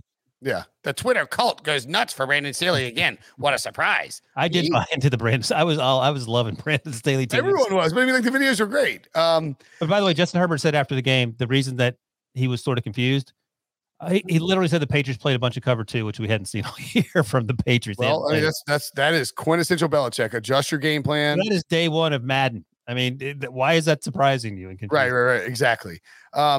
Again, I mean, the Pats weren't. They had a pick 6 by Adrian Phillips with 10 minutes left in the fourth quarter, and that up till then it felt like the Chargers weren't. They were only up by 1, but it felt like they were going to win the game. Like they just they were control, very back and forth, and then all of a sudden the pick 6 flipped it, and then Folk. I think it was trick or treating the second half of the 4 p.m. game is not an ideal thing to do.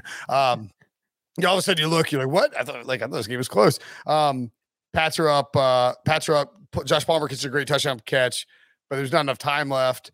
I'm not worried about the Chargers. But this would have been a pretty nice little feather in your cap to get to 5-2. The problem is this is great news for the the Chiefs, because you didn't take the opportunity to extend that lead over the Chiefs, and the Chiefs find a way to win. I can't believe I say that against the Giants on Monday night. Then you have to feel not worried, as Breach said, about if you're the Chargers. Yeah. I mean, if you're the Chiefs, you feel pretty good about being able to walk your way back into this division. And I would, again, urge people, if you can find it, bet the Chiefs to win the division, because I think they'll figure it out. And I think they'll probably. I don't think I figure it out. I mean, all right, we're 145 likes, 5 more. I will put on a stupid child's costume. Let's go to the next. I think the crazy part, though, is that the Patriots, who I think people start to write off. Patriots go to playoffs. They're a half game out of that final spot, and there's no reason they can't. And if they get in the playoffs, like, you don't want to be facing Belichick and him game playing against you. Who are you going to take right now to make the playoffs? Patriots or Browns? The Patriots by 1 trillion. Wow. Okay. I mean, the Pats are 4-1 in the conference. Browns are 2-3. That's trouble. But, I got 2 words for you. That's huge. I mean, that's huge for the tiebreaker. Like, that's hard to overcome. All you need is 2 words. They play each other in week 10. 2 words. McCorkle Jones in New England. Sure. Now, if the Pats make the playoffs, Yes, they're winning the Super Bowl. No, one of these teams has to miss. We don't think it'll be Buffalo. Not the Bengals. I'm not going to take any of the division leaders. So it's either Bengals, Steelers, or Chargers. I mean, the Chargers got some work to do. The Steelers obviously shouldn't be in that conversation. Who was the first team you mentioned? Bengals, Steelers, and Chargers. I mean, I can't envision a situation where the Bengals. It's probably one of the AFC North teams. Fall below the Steelers. That would be extremely humiliating for Breach. So I don't think it'll happen. That would be funny. Breach was like thinking we're gonna have a home. I won't fly home for the first round of the playoffs because we'll have a bye. And now he's like, oh my God, we're worse than the Steelers and the Pats, and like we might not make the playoffs. I hope that eliminated from the playoffs by week 13. I hope something happens where HQ is running out of people. They have to send Breach to the Steelers playoff game to cover it, and they win. Next up, 49ers 33, Bears 22. You won't believe it. Well, actually, you might believe this because, very hyper athletic quarterback known for his blazing speed, rushes for multiple touchdowns. So it's not Justin Fields, it's Jimmy Garoppolo. 5 carries, 4 yards for 2 touchdowns. Justin Fields actually had 10 carries, 103 yards, and a touchdown. Finally, fantastic game that everyone was waiting for, where Justin Fields' full body of work and athletic ability was unlocked, and he could put together the performance that why people drafted him in fantasy. You know what changed? Matt Nagy wasn't there. Bill Lazor was calling the plays. Good point. He wasn't in Justin Fields' ear. No Matt Nagy. So yeah. Joe pointed that out. Can you imagine being Matt Nagy at home and watching your quarterback have his best game while you're not there?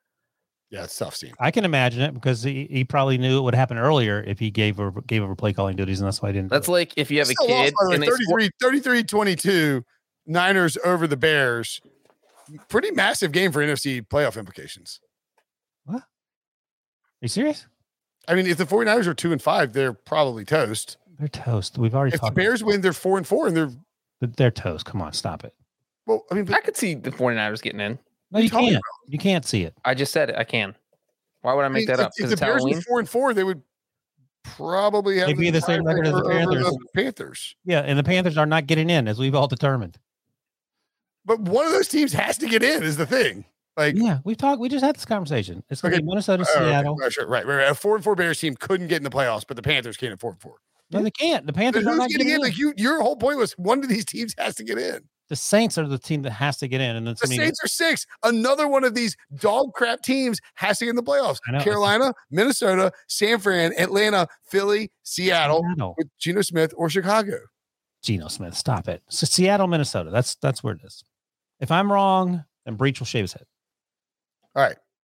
Oh, I was about to say next game.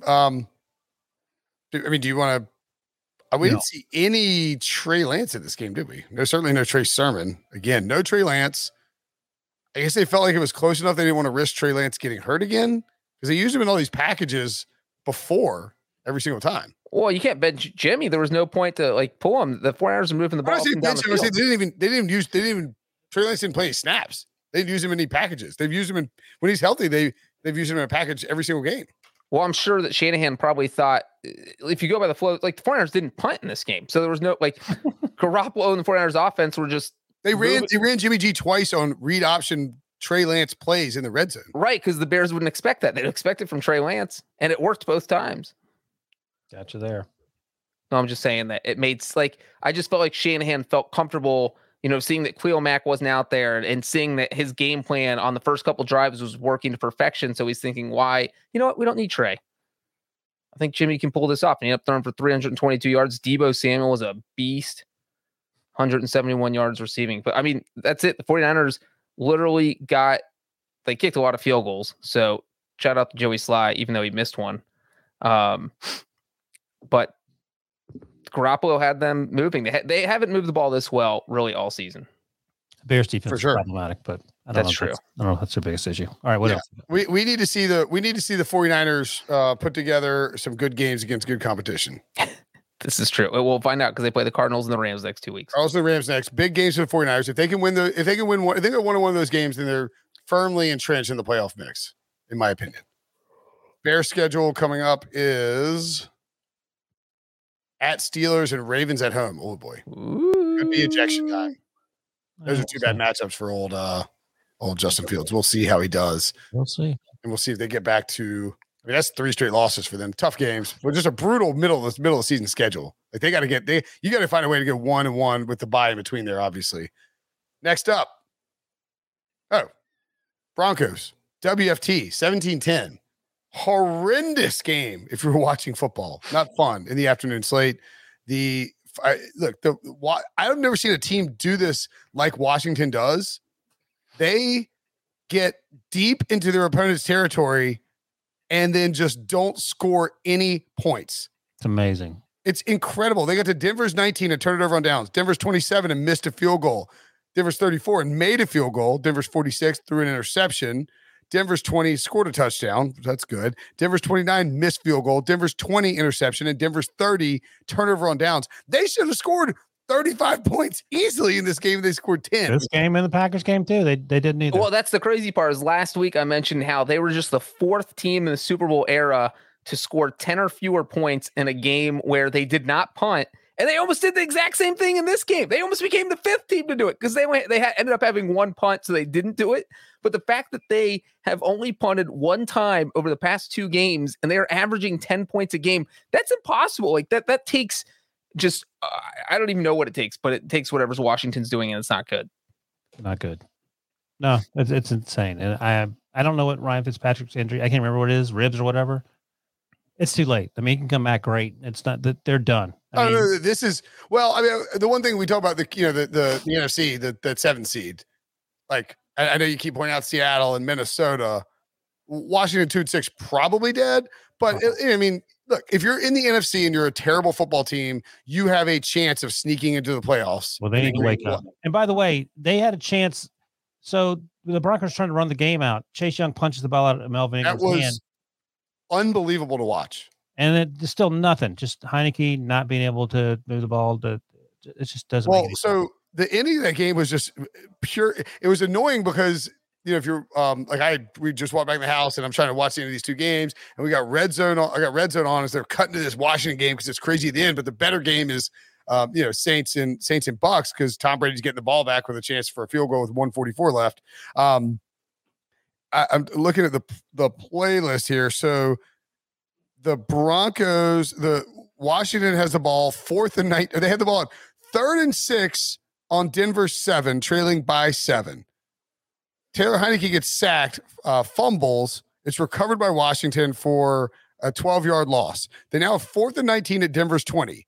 Taylor Heineke throws it deep right. It's picked off. There is an unnecessary roughness call on multiple players, so that's offsetting. It's taunting by Justin Simmons and McKissick is called for unnecessary roughness. They run Javonte Williams to the right side. First timeout by Washington. The Broncos, again with 32 seconds left, or 37 seconds left, excuse me, run a pass play. They ran a pass play. Teddy Bridgewater gets out there. He has no one to throw to. And instead of just getting down and taking a sack and keeping the clock moving and using their timeouts, he throws the damn ball. So naturally, they're going to run it the next play, and you think Washington's going to get the ball back like midfield on a punt, deep on a punt with not much time left. Melvin Gordon gets a peanut punched by Chase Young, first fumble in like 200 carries, and it's 1st and 10 at Denver's 24 with 2 timeouts and 27 seconds left. If you're Washington, you feel like you're going to overtime, like you've got a really good chance to do this, and they ended up with a 4th and 16 at Denver's 30. They went backwards twice. It's just terrible. And I would also throw in, not necessarily pertaining to that, but the fact that Washington missed 2 field goals in this game, and they were both blocked.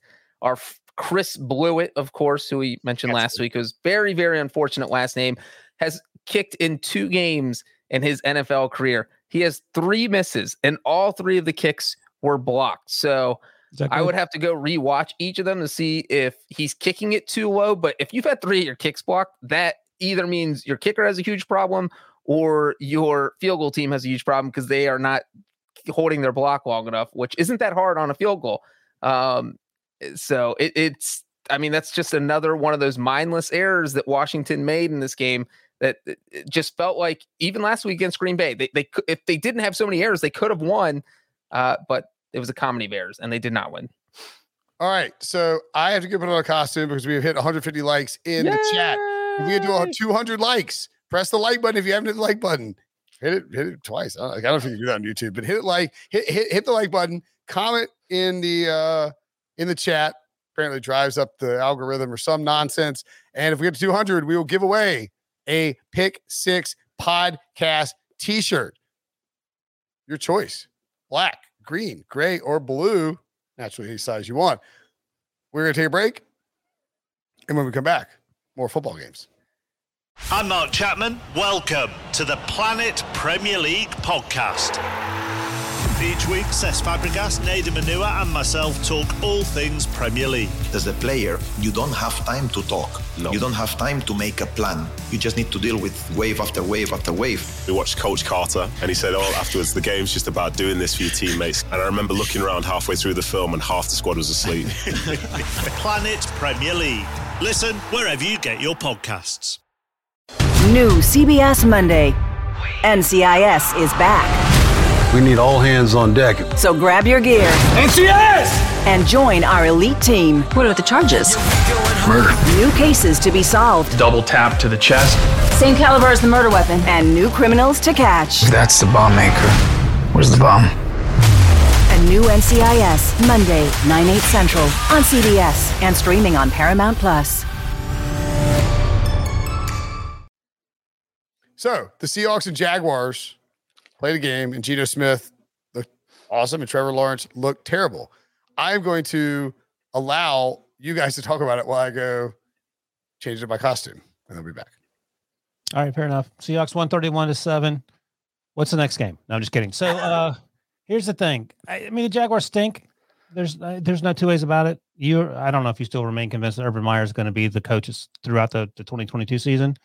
I think this team would be immeasurably better without him, whatever. But now I need to moonwalk back what I said a week ago when we were concerned about, or me in particular, about the Seahawks needing to win. They should have won the Steelers game. They didn't. They lost in overtime.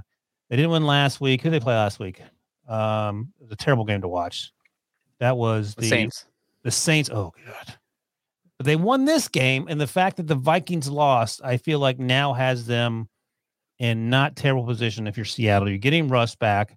I think their next two games coming up after the bye are going to be Green Bay and Arizona, I believe. So if you're going to have that happen, you want it to be with Russ Wilson, and you want it to be in a situation where the 6th spot appears locked up in the NFC, but the 7th spot is wide open. I don't know if you have any thoughts about the Jaguars, Breach. What do you feel about the Seahawks' chances based on how well – this is like backup Sunday, by the way. Every backup just seemed to ball out. I mean, it was the last thing you'd ever expect. I mean, this was the win they had to have because after losing a close one to the Steelers and a close one to the Saints, both by 3 points, and now if they lose this game and you go 0-3 without Russell, then your season's effectively over. You're not getting the playoffs. And so they came out and they played like that. I mean, it was surprising to see Geno Smith so sharp. I mean, where was this when he played for the Jets? He came out, I think he started the game with 14 straight completions. Starts 14 of 14, which is the longest streak to start a game this by any quarterback this season. And he was just on point, 20 of 24. He wasn't putting the ball on the ground. And it was crazy because, you know, you look at the stats at the end of the game, the Seahawks only had 229 yards of offense. I don't know if I'm talking this. Just total domination because Jacksonville couldn't move the ball. Yeah, there's not really. I mean, the Seahawks beat a bad team that they were supposed to beat, and that's really what it boils down to. It doesn't look as good as it did when Robbie's running around. No, you look great. Can you hear me? Yeah. Okay. What did you say? Do you know about Among Us? Yeah, I know Among Us. What's a Sussy Baka, or I'm a sus. You're suspect. You're Sussy Baka? I'm a Sussy Baka right now. Bruh. Sussy Baka. I could put on a different costume that's less like terrible for me if we want. Nope. Oh, no, you look great. No, we're keeping that one. Okay. Does this sound okay, Debo? Yeah, I think so. Debo's asleep. You look great. I'll tell you that. It's very comfortable wearing this mask. Very sus. I'm very sus right now. That's right, guys. Are we done with Jaguars, Seahawks? Nice and cool in here, too. Yeah. Breach, how do you feel about the Seahawks playoff chances now, though? I like it. You get as long as Russell Wilson's back, after the bye, I think they absolutely have a chance. They have the Packers and the Cardinals in their next 2 games, but they have that bye week beforehand. And with Russell Wilson, I think they win one of those 2 games. Without Russell Wilson, I feel like they probably lose both those games. So we'll see. Yeah. I mean, there's a chance. There's a path. They could be 4-1 over these next 5 games. They can steal a win from either the Packers or the Cardinals. The Cardinals feel more likely, but Washington, San Francisco, Houston, you win those games, and then you're right where you want to be. Oh, do we lose Brenton? Is he still here? I'm right here. Yeah. Yeah, he's just trying to breathe in that outfit. Yes, that is. I can't believe Robbie walked around with this all night. No wonder he's so sweating. Pick Sus podcast. I love it. Yes. Lucas, what did the note from my wife say when you got your hat? Did you get it already? Type it in chat. Oh, you got the hat, buddy. You better have. Or else the Postal Service has failed us miserably. Or she sent it to the wrong Lucas. That's entirely possible. Panthers 19, Falcons 13. Calvin Ridley out for personal. I don't know. I think that's important to address off the top is the fact that Calvin Ridley didn't play in this game for personal matters, and then issued a tweet saying that he is going to, and I quote, I think it's these past few weeks have been very challenging. As much as I'd like to be on the field competing with my teammates, I need to step away from football at this time and focus on my mental well-being. This will help me be the best version of myself now and in the future. I mean, look, first of all, mental health, very important. Mm-hmm. You need to do what you need to do to get your head right. If you're not in a good space, then you don't need to be trying to, go out there and he skipped the game in Jacksonville. He skipped the game in London against against the Dolphins. And then last week he had 10 targets for 4 catches and clearly just wasn't himself, and something is off. And this week he's off for personal reasons. We don't know what's happening. Oftentimes you don't know what's happening with your friends, your family, your coworkers. I mean, you just don't always know. And he needs to do what he needs to do to get right. I guess my question with this statement would be, because I read this and to me that makes it seem like he's probably done for the year. Oh, wait. I mean, I have no idea. I mean, maybe not. I mean, Lane Johnson talked about depression last week, and he missed. How much time did he miss?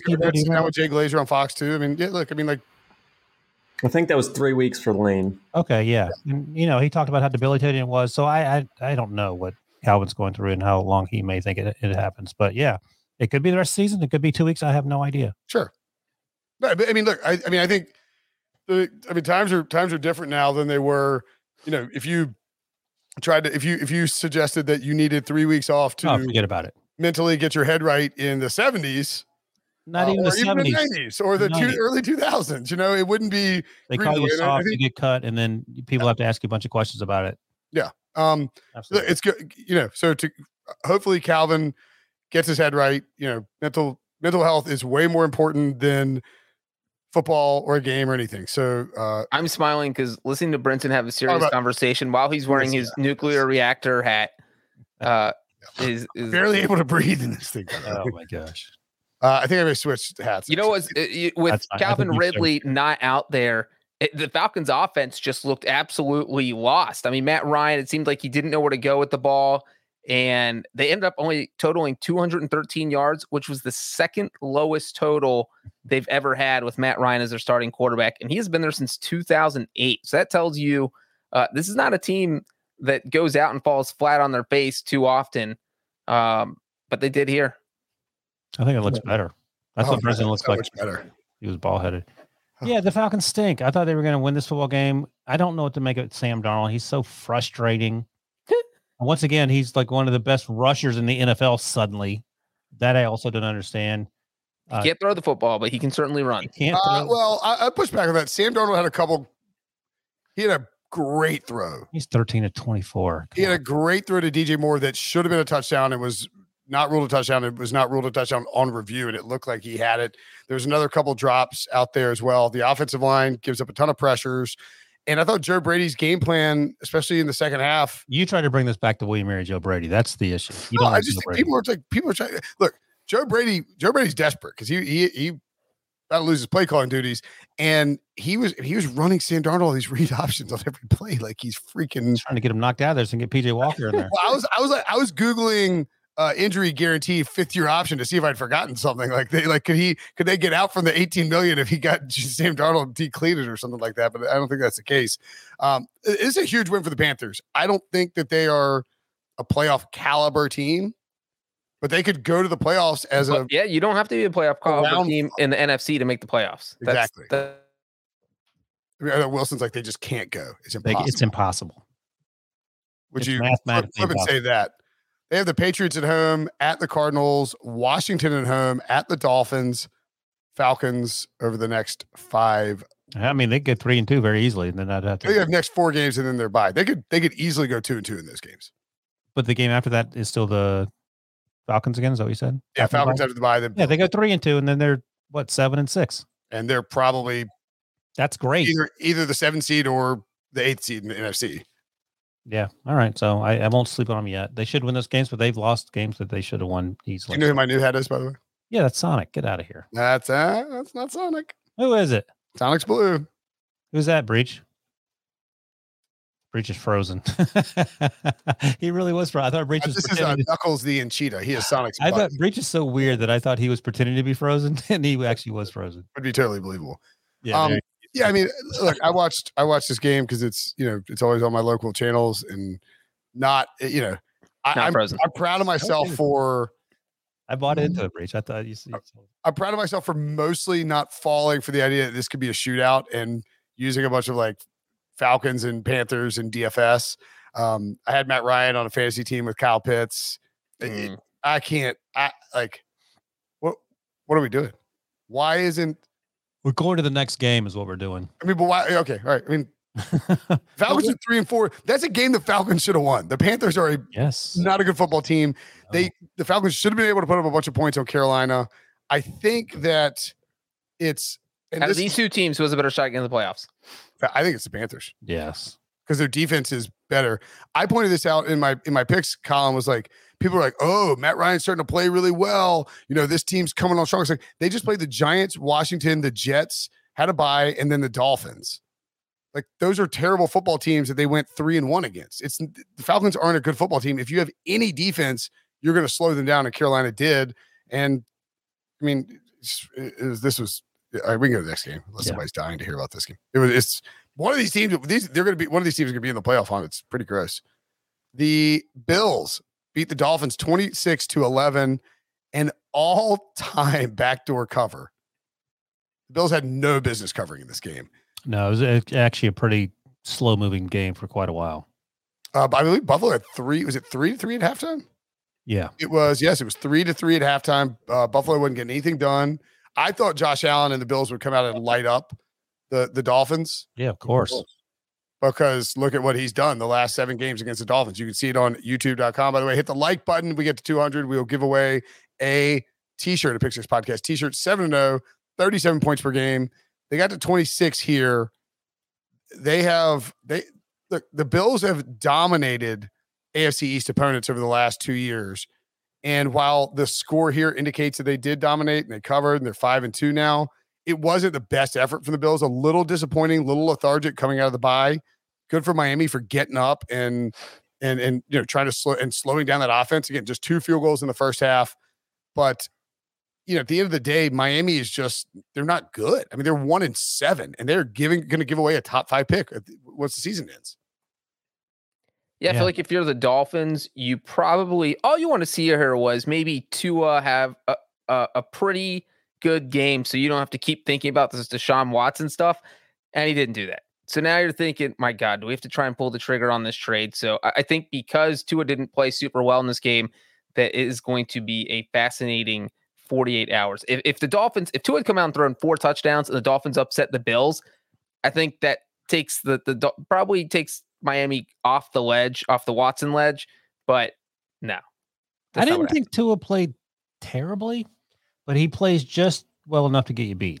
And, is that a franchise quarterback? No, obviously it's not. So I don't know. I don't know what to make. The Dolphins are not good. I'm not so much worried about the Bills, but they haven't played as consistently as we thought they were going to play. In fact, you could argue they were much more consistent a year ago.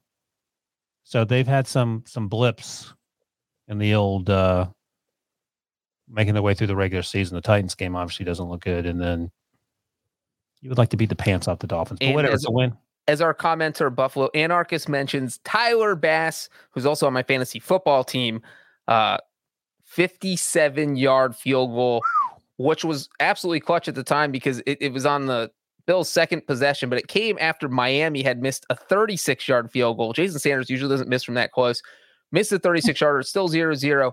And so Buffalo got the ball. They're in a weird spot because they had 4th and 9 at Miami's 39. And you kind of think, should we go for it? But we need 9 yards, and 57 yards outdoors in Buffalo is not easy. And Bass drilled it. Someone asked, because the Bills are one of my best bets, how did my best bets do today? Bills, check. Jags, Seahawks under, check. Pats, check. The money line too. Cowboys, Vikings, I'm nullifying that because Dak didn't play. I feel like that's fair. Is that fair? Sure. Titans, check. If you had picked Cowboys, you'd have taken it. Right, of course. Washington and Broncos over, loss. So 4-1 if we take away the Cowboys. Pretty good. Pretty good. Pretty good. Wilson is dressed as somebody asked Dab Colorado asked, what is Wilson dressed as?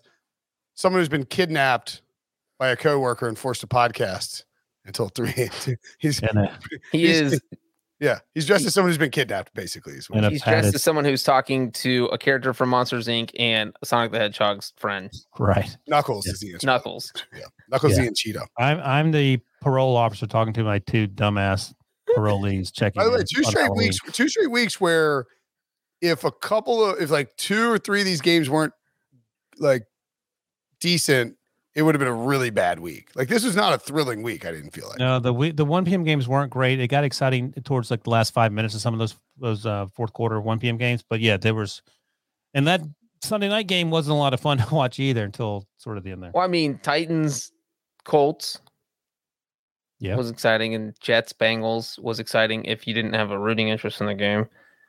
And then, but again, that happened at the end where things got spicy.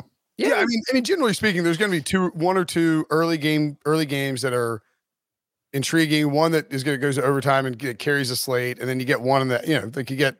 I think we had 2 if you count Washington and Denver in the late slate that were good, and then you just hope Sunday Night Football is intriguing. It was a fine week. There's just going to be weeks where it's a little. It wasn't slow. great. It wasn't. We won't be talking about it in 3 weeks. We won't remember it. It was Goldilocks. Eagles. It was a great week for Debo because the Eagles won 44-6. Although maybe he wanted their draft pick to improve instead of to. What dummy took the Lions? The Lions didn't come close to covering. They are 0-8, and that is the 4th time that they have started 0-8 in their franchise history. 1942, they went 0-11 for the season. God, can you imagine how wonderful a 11-game season would be to cover? Oh, can you imagine being a Lions fan thinking, "Oh my God, only 3 more weeks in the season"? Right. 2001, they went 2-14. 2008, of course, 0-16. So my question for you is, what will the Lions finish at the end of the day? Shout out to Debo for the headline: Eagles beat Lions 44-6. Hello, playoffs. The Lions are going winless. JJ made that point on HQ on Sunday night. And if you look at the schedule, please find me a win. Show me the win. I mean, let's see. Lions schedule. There's always a letdown game by someone. Trap game somewhere. They overlook them. Yeah, the Lions thought they were beating the Eagles, and they got absolutely smoked. They got the Bears, Vikings, and Broncos in 3 consecutive weeks. Okay. I mean, they could beat those teams. So the Bears game is in Detroit. That's going to be -4.5. They can beat the Falcons. Falcons is in Atlanta. I mean, look, there's no guaranteed win on the schedule. And classic breach. They play the Packers in week 18. Maybe the Packers already clinched the top seed and they're benching everybody. Or Packers clinched the number 2 seed because somebody ran away with That's more likely, I think. Maybe the Cowboys. They're locked into their seed and they don't play everybody. I feel like. But here's the thing. Matt LaFleur definitely does that, right? I would take 2019. Yeah, I would take most teams' backups against the Lions. That's the other thing, because then it's just a pick 'em. I mean, you're still got a 50-50 chance, which is best case. The mistake here was because in terms of trying to handicap and predict this game, it was like, all right, the Eagles aren't very good. They're going to Detroit. The Lions are short dogs, 3.5 points. This is where they get their win heading into the bye momentum. But the Lions are like a really bad football team with way less talent than like most other teams in football, aside from maybe the Jets, but the Jets did beat the Bengals today, and the Texans, exactly. So what really the way we should have looked at this game in hindsight, obviously, is they put it all out there for the Jared Goff revenge game. Multiple fake punts, onside kick, everything, unloaded the playbook, and still lost by 9. And they're basically Bengals Ravens last week, and then Bengals Jets this week. It could be a trap game for the Browns. Exactly. The Browns play Bengals and Patriots, then the Lions, and then the week after the Lions, they play the Ravens. I'll be honest with you. The Steelers play the Lions off the Lions bye. That's a game the Steelers. That'd be concerning for sure. That's a game Pittsburgh is not afraid to lose. I don't know where it is. It may not matter. That's a Mike Tomlin special. It's in Pittsburgh. Oh boy, it's a doo-doo burger just waiting to be served up on a platter. And who the Steelers play? Who the Steelers play this week? Yeah, they're playing. I got it in front of me. It's team the Bears at home. The Bears on Monday Night Football. Right, there we go. I can go any number of ways as well. And the Steelers are at the Chargers on Sunday Night Football the following week. Yeah, that's that Lions game. It's a Monday Night Football game at home. That's a big game, even if it's the Bears aren't good. Lions is a very clear trap game, Mike Tomlin special, I feel like. Yeah, nothing Breach would love more than back-to-back losses to the Bears, and then Debo, anything you want to add on the Eagles here? Not much. Very fun 3 hours for the first time in a little while. Never even in question. This is a butt whipping. No, I mean it's easy to say, oh, they should have been. Look at their success in the run game today. They should have been running it all year. But it's easy to say that when you're facing the Lions. But it is Darius Slay revenge game. Darius Slay revenge game, absolutely. I was going to say earlier, Xavier Woods looked like he wanted revenge against the Cowboys. I kind of bought into your theory a little. Like he just seemed like he wanted it. But Darius Slay touchdown in this one. Jalen Hurts, the stats won't jump off, but was really impressive as a runner today. Did everything that you needed to do, even though he was 9 of 14 for 103 yards. Played great considering it was the Lions. So, Debo, is there if you're Dan Campbell, is there anything you can hang your hat on and tell the team in the locker room that you feel good about? No, I mean, this has been the Dan Campbell hype podcast, but I know. You didn't get shut out. That's you hang your hat on. Oh gosh, you made a really bad decision at the end of the first half to go for it. I'm all about. Yeah, you got to put some points on the board there and just get the half. What was he doing? And it was like 18 seconds with no timeout, so you weren't going to convert the touchdown on 4th and 5. So like, just get the points there. It was mind-boggling to me. That's when I hit you guys up and I said Dan Campbell stinks. But this Eagles roster being aggressive just to be aggressive, right? That was like the line from Super Troopers: "Desperation is a stinky cologne," and Dan Campbell smells like it. You know what I mean? Like he needs a win really badly, and he's running. That wasn't it. Options. I mean, also it wasn't like it was like 32-0. It was 17-0 at that point. So just kick the field goal, make it a 2-score game, get the half, and then you look at the conversion. Poured it on. The Detroit Lions conversion chart, 17-0 is 32-0. So it's just whatever happens. Yeah. All right. Rams. Unless you got more, Debo, we good? No, schedule sets up the easiest schedule in the league. And the benefit of having another team's top 3, top 5 pick, I'm not rooting for them to lose. And like I've said all along, I think they end up with 7 or 8 and don't fire their coach. But that's where we're at. Well, Debo, let me ask you this, because no one has been mentioning the Eagles as a playoff team. What are your chances they sneak in? I'll flip it on you. How many wins do you think it takes to get that 7 spot? Breach is good at that. What is it, Breach? I haven't given. I would say 8's the lowest number that's getting it, but I'd probably say 9 and 8. The NFC? No. 8. There's a chance 8-9 gets in.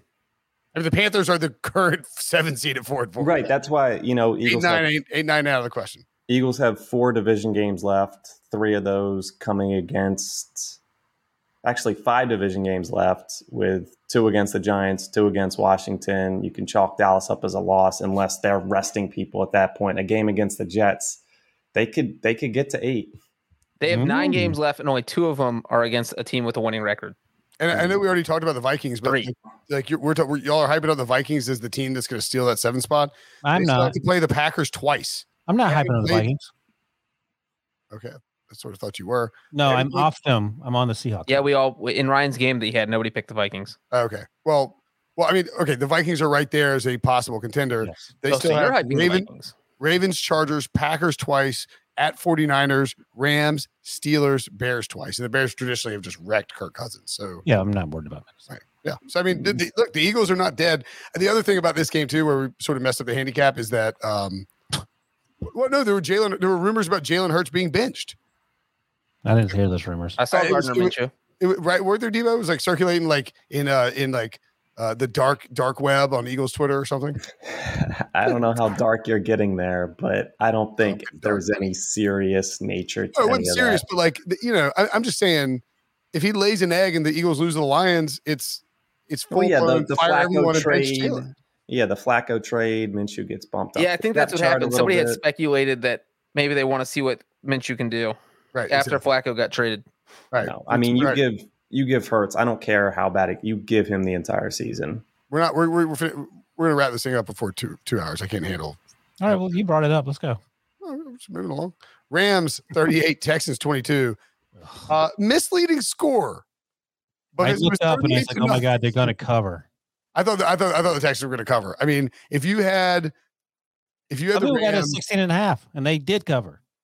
oh, it closed at 16.5, I guess. Yeah. Yeah. But I mean, we picked it at 14.5. 14.5 or something. Yeah. I mean, yeah, and I bet it. It was oh, no, 38 to nothing in the fourth With quarter. 8.5 minutes left in the game, it was 38 to nothing. Yeah. And look, again, I want to stress this. The Rams have done this. I think it's important to tuck away for future betting purposes. The Rams have now twice, when it was 31-3 against the Giants and 31-0 against the Texans, kept throwing touchdown passes with their Matthew Stafford in the game. Like, they're not afraid to put their foot on the gas. So that's just something to consider. Cooper Kupp is on pace for 133 catches. My God. 1,963 receiving yards and 21 touchdowns. He is 1 yard behind the single season record of Calvin Johnson, 1,964. You want to say he can't get 2,000? I don't think it's that crazy. Like, Matthew, again, they throw when they're up. Stafford and Kupp like have this great connection. Kupp works underneath. He can go deep. He gets tons of yards after the catch. The Rams are a really good football team. And I would like to stress once again that I hate you, Breach, for somehow manipulating me off of the Rams and onto the 49ers. I was in your head. No, I was just annoyed that you were like trying to steal my bandwagon. So I jumped somewhere else and I just stayed on the Rams because I didn't know you were jumping. Oh, well, you fell for it. And then I jumped off too. Last time the Rams started 7-1, 2001, they went to the Super Bowl. Kurt Warner, Dick Vermeil. I think Vermeil, maybe. I don't know if it was 2001 was Mike Martz. Mike Martz. Okay. Yeah. My bad, Mr. Vermeil. That's right. Mr. Torrey Holt. Is that what yeah, the Texans are this is a blatant mismatch. The Texans just don't have the players. They don't have the firepower. Yeah. And Davis Mills, like he couldn't last week, he could not move the ball until at the end there, where they were just sort of getting lucky, and racking up points when no one was paying attention. So Tyrod Taylor might come back next week. At this point, it doesn't matter. They're a better football team with Tyrod Taylor, but I don't know what. I don't know. Look at that. Stafford 5-1 to an MVP. Ooh. I love Dak Prescott and Aaron Rodgers. So we're doing. Yeah.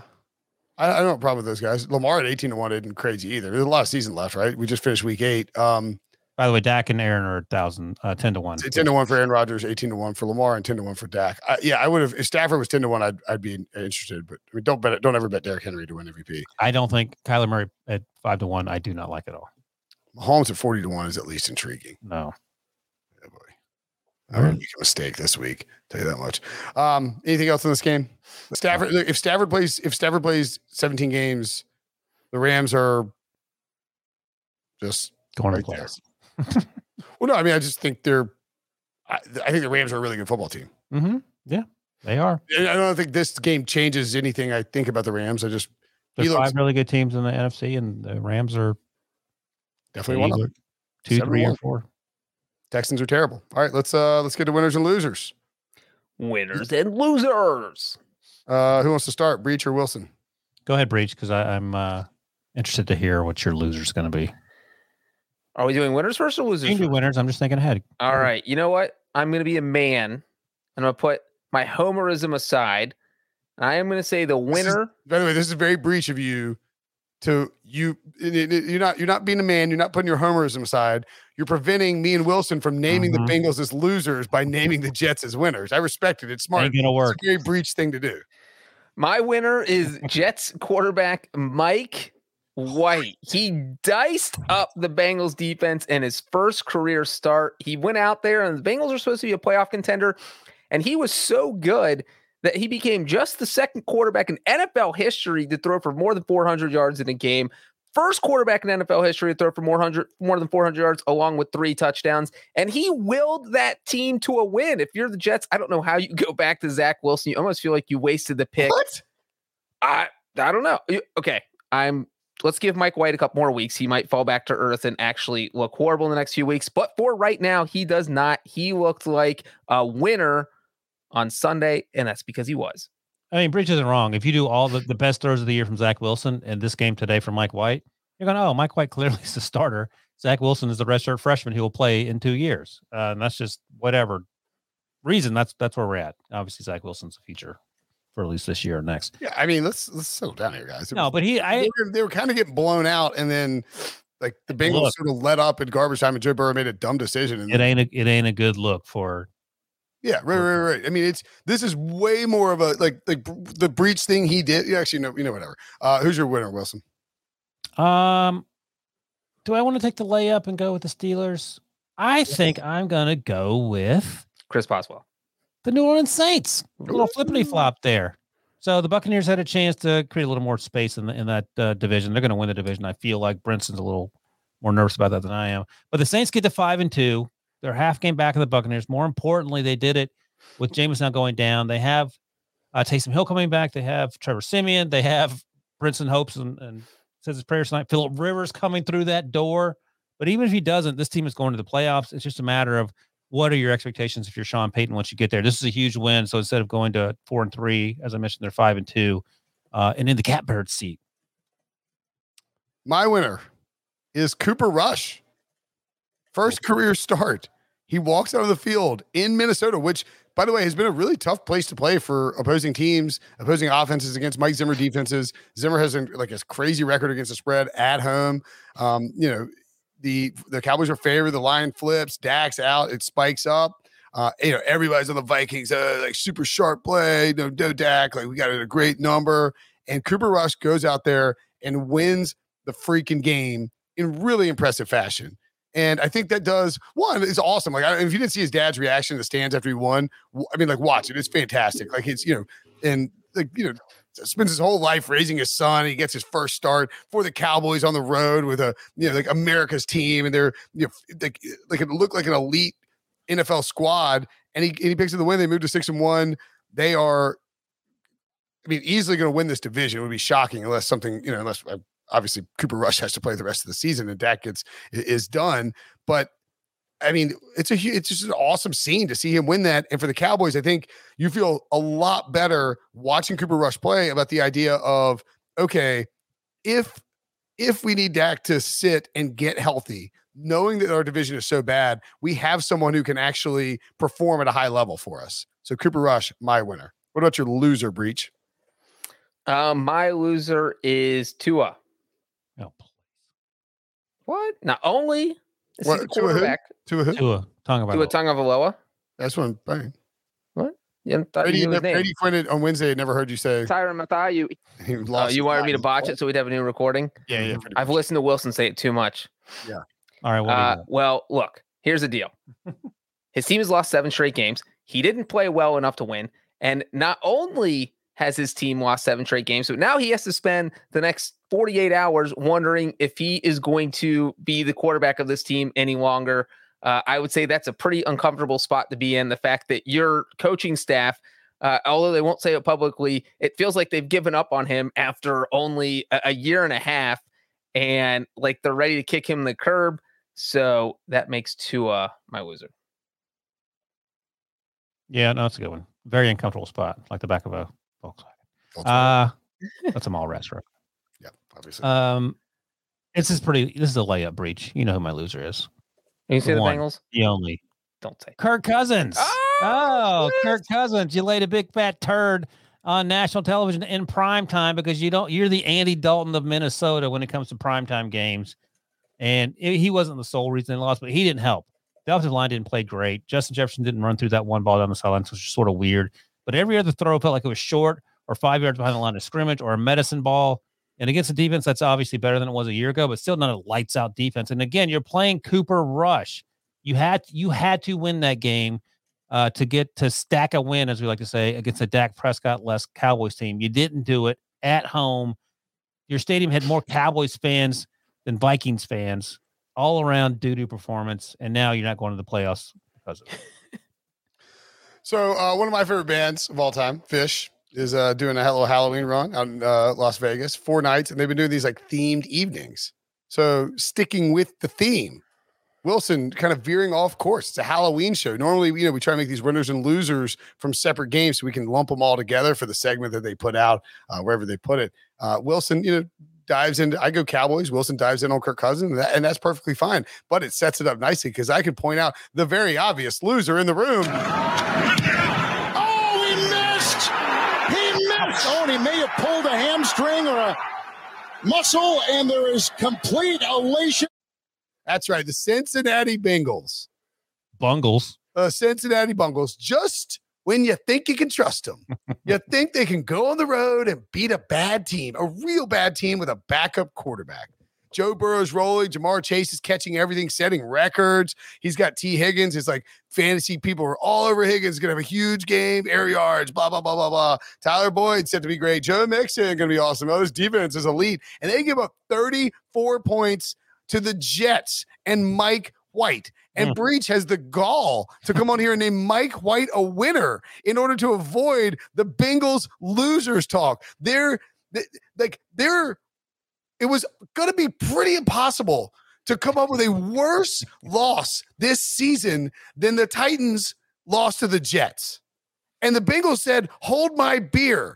Because we just got here. Like, you guys have been to the playoffs a bunch. We just got here. We arrived. We're the AFC's number one, or the number one seed in the AFC. Just go beat the Jets and Mike White, and we are putting this division on lock. We're like fighting with the Ravens. We're trying to like maybe get a bye. No, they pooped their pants. They shanked a field goal dead right, like Fat Randy, and they lost it. And they lost to the Jets. It was pathetic, and they're the losers of the week by far. And your little Mike White winner can't erase it, Breach. I'm sorry.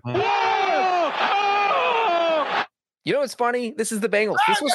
This wasn't even their worst Halloween loss ever. I remember on Halloween in 2013, they lost in overtime on a walk-off safety. There's only been 3 walk-off safeties in NFL history, and one of them happened on Halloween 2013. Was that Andy Dalton and the Dolphins? Yep. I remember that game. Oh, that was terrible. I remember that game like it was yesterday. Good times. All right. And look, Wilson, I get crap for I like it. I like this Bengals team. So I picked the Bengals to cover because I thought the Jets are the backup quarterback. Even 10.5, they should have covered too is the thing. And so very disappointing that the Bengals lost, but they are. I mean, I even said on a pick show last week that you shouldn't trust the Bengals as a 10.5 point road favorite. I didn't think they were going to lose, but then I picked them to cover anyway because. Yeah, it was just hard to wrap your mind around. But like the game played out correctly. The Bengals are up 11, and they're just going to snuff out the Jets, and then they just somehow won the game. And in a race, the biggest loser, Survivor. People who picked the Bengals in Survivor. That was a mistake. Anything else before we get out of here? Hit the like button. We didn't get there for the free T-shirt. Maybe next. Sorry, I did change it to multiple children costumes, but it'll carry over. We're still giving away the shirt at some point. T-shirt coming. So we'll do the Monday night show. Hey, if you're watching now, come Monday night. We will have a stream after the Monday Night Football game. And then what about Tuesday, Brinson? What do we got Tuesday? Oh, Tuesday trade deadline live show 3:30 p.m. I don't know who's on it, but I'm sure it'll be amazing. You're looking at the crew. Oh, it's us. All right, cool. Before that, Tuesday at what time, Debo? 1? Oh, Tuesday at 1 o'clock. Sorry. Yeah, 1 o'clock. Wilson's mock draft show. Multiple live shows on YouTube on Tuesday. A lot of Ryan Wilson. Yeah. Oh, boy. I hope you like Ryan Wilson. He's up in your face. Yeah. Too bad I'm not getting paid by episode. I'll just say that. If we're getting paid by episode, I would have retired already. I know, right? All right, thanks for watching. Thanks for listening. Hit the like button, hit the subscribe button. If you're listening to the show in audio, go and hit the subscribe button on the YouTube channel and hook your boys up. Talk to you guys later. Happy Halloween. This is Tony Kornheiser's show. I'm Tony. You expected someone else? So what exactly is the show about? I don't know. It's a sports show nominally. Football's over, but we're finally at a point where things matter in college basketball, and baseball season is on deck. Greatest 3 words in the English language, pitchers and catchers. We have some of the best voices come on and explain what matters or what makes an upset, like Ryan does, 9/8. No, that's not an upset. No, yeah, it is, Bob. And if you're lucky, I might just tell you about my search for discounted sleep pants or my worries about what my dog just ate. Listen on the Odyssey app or wherever you get your podcasts.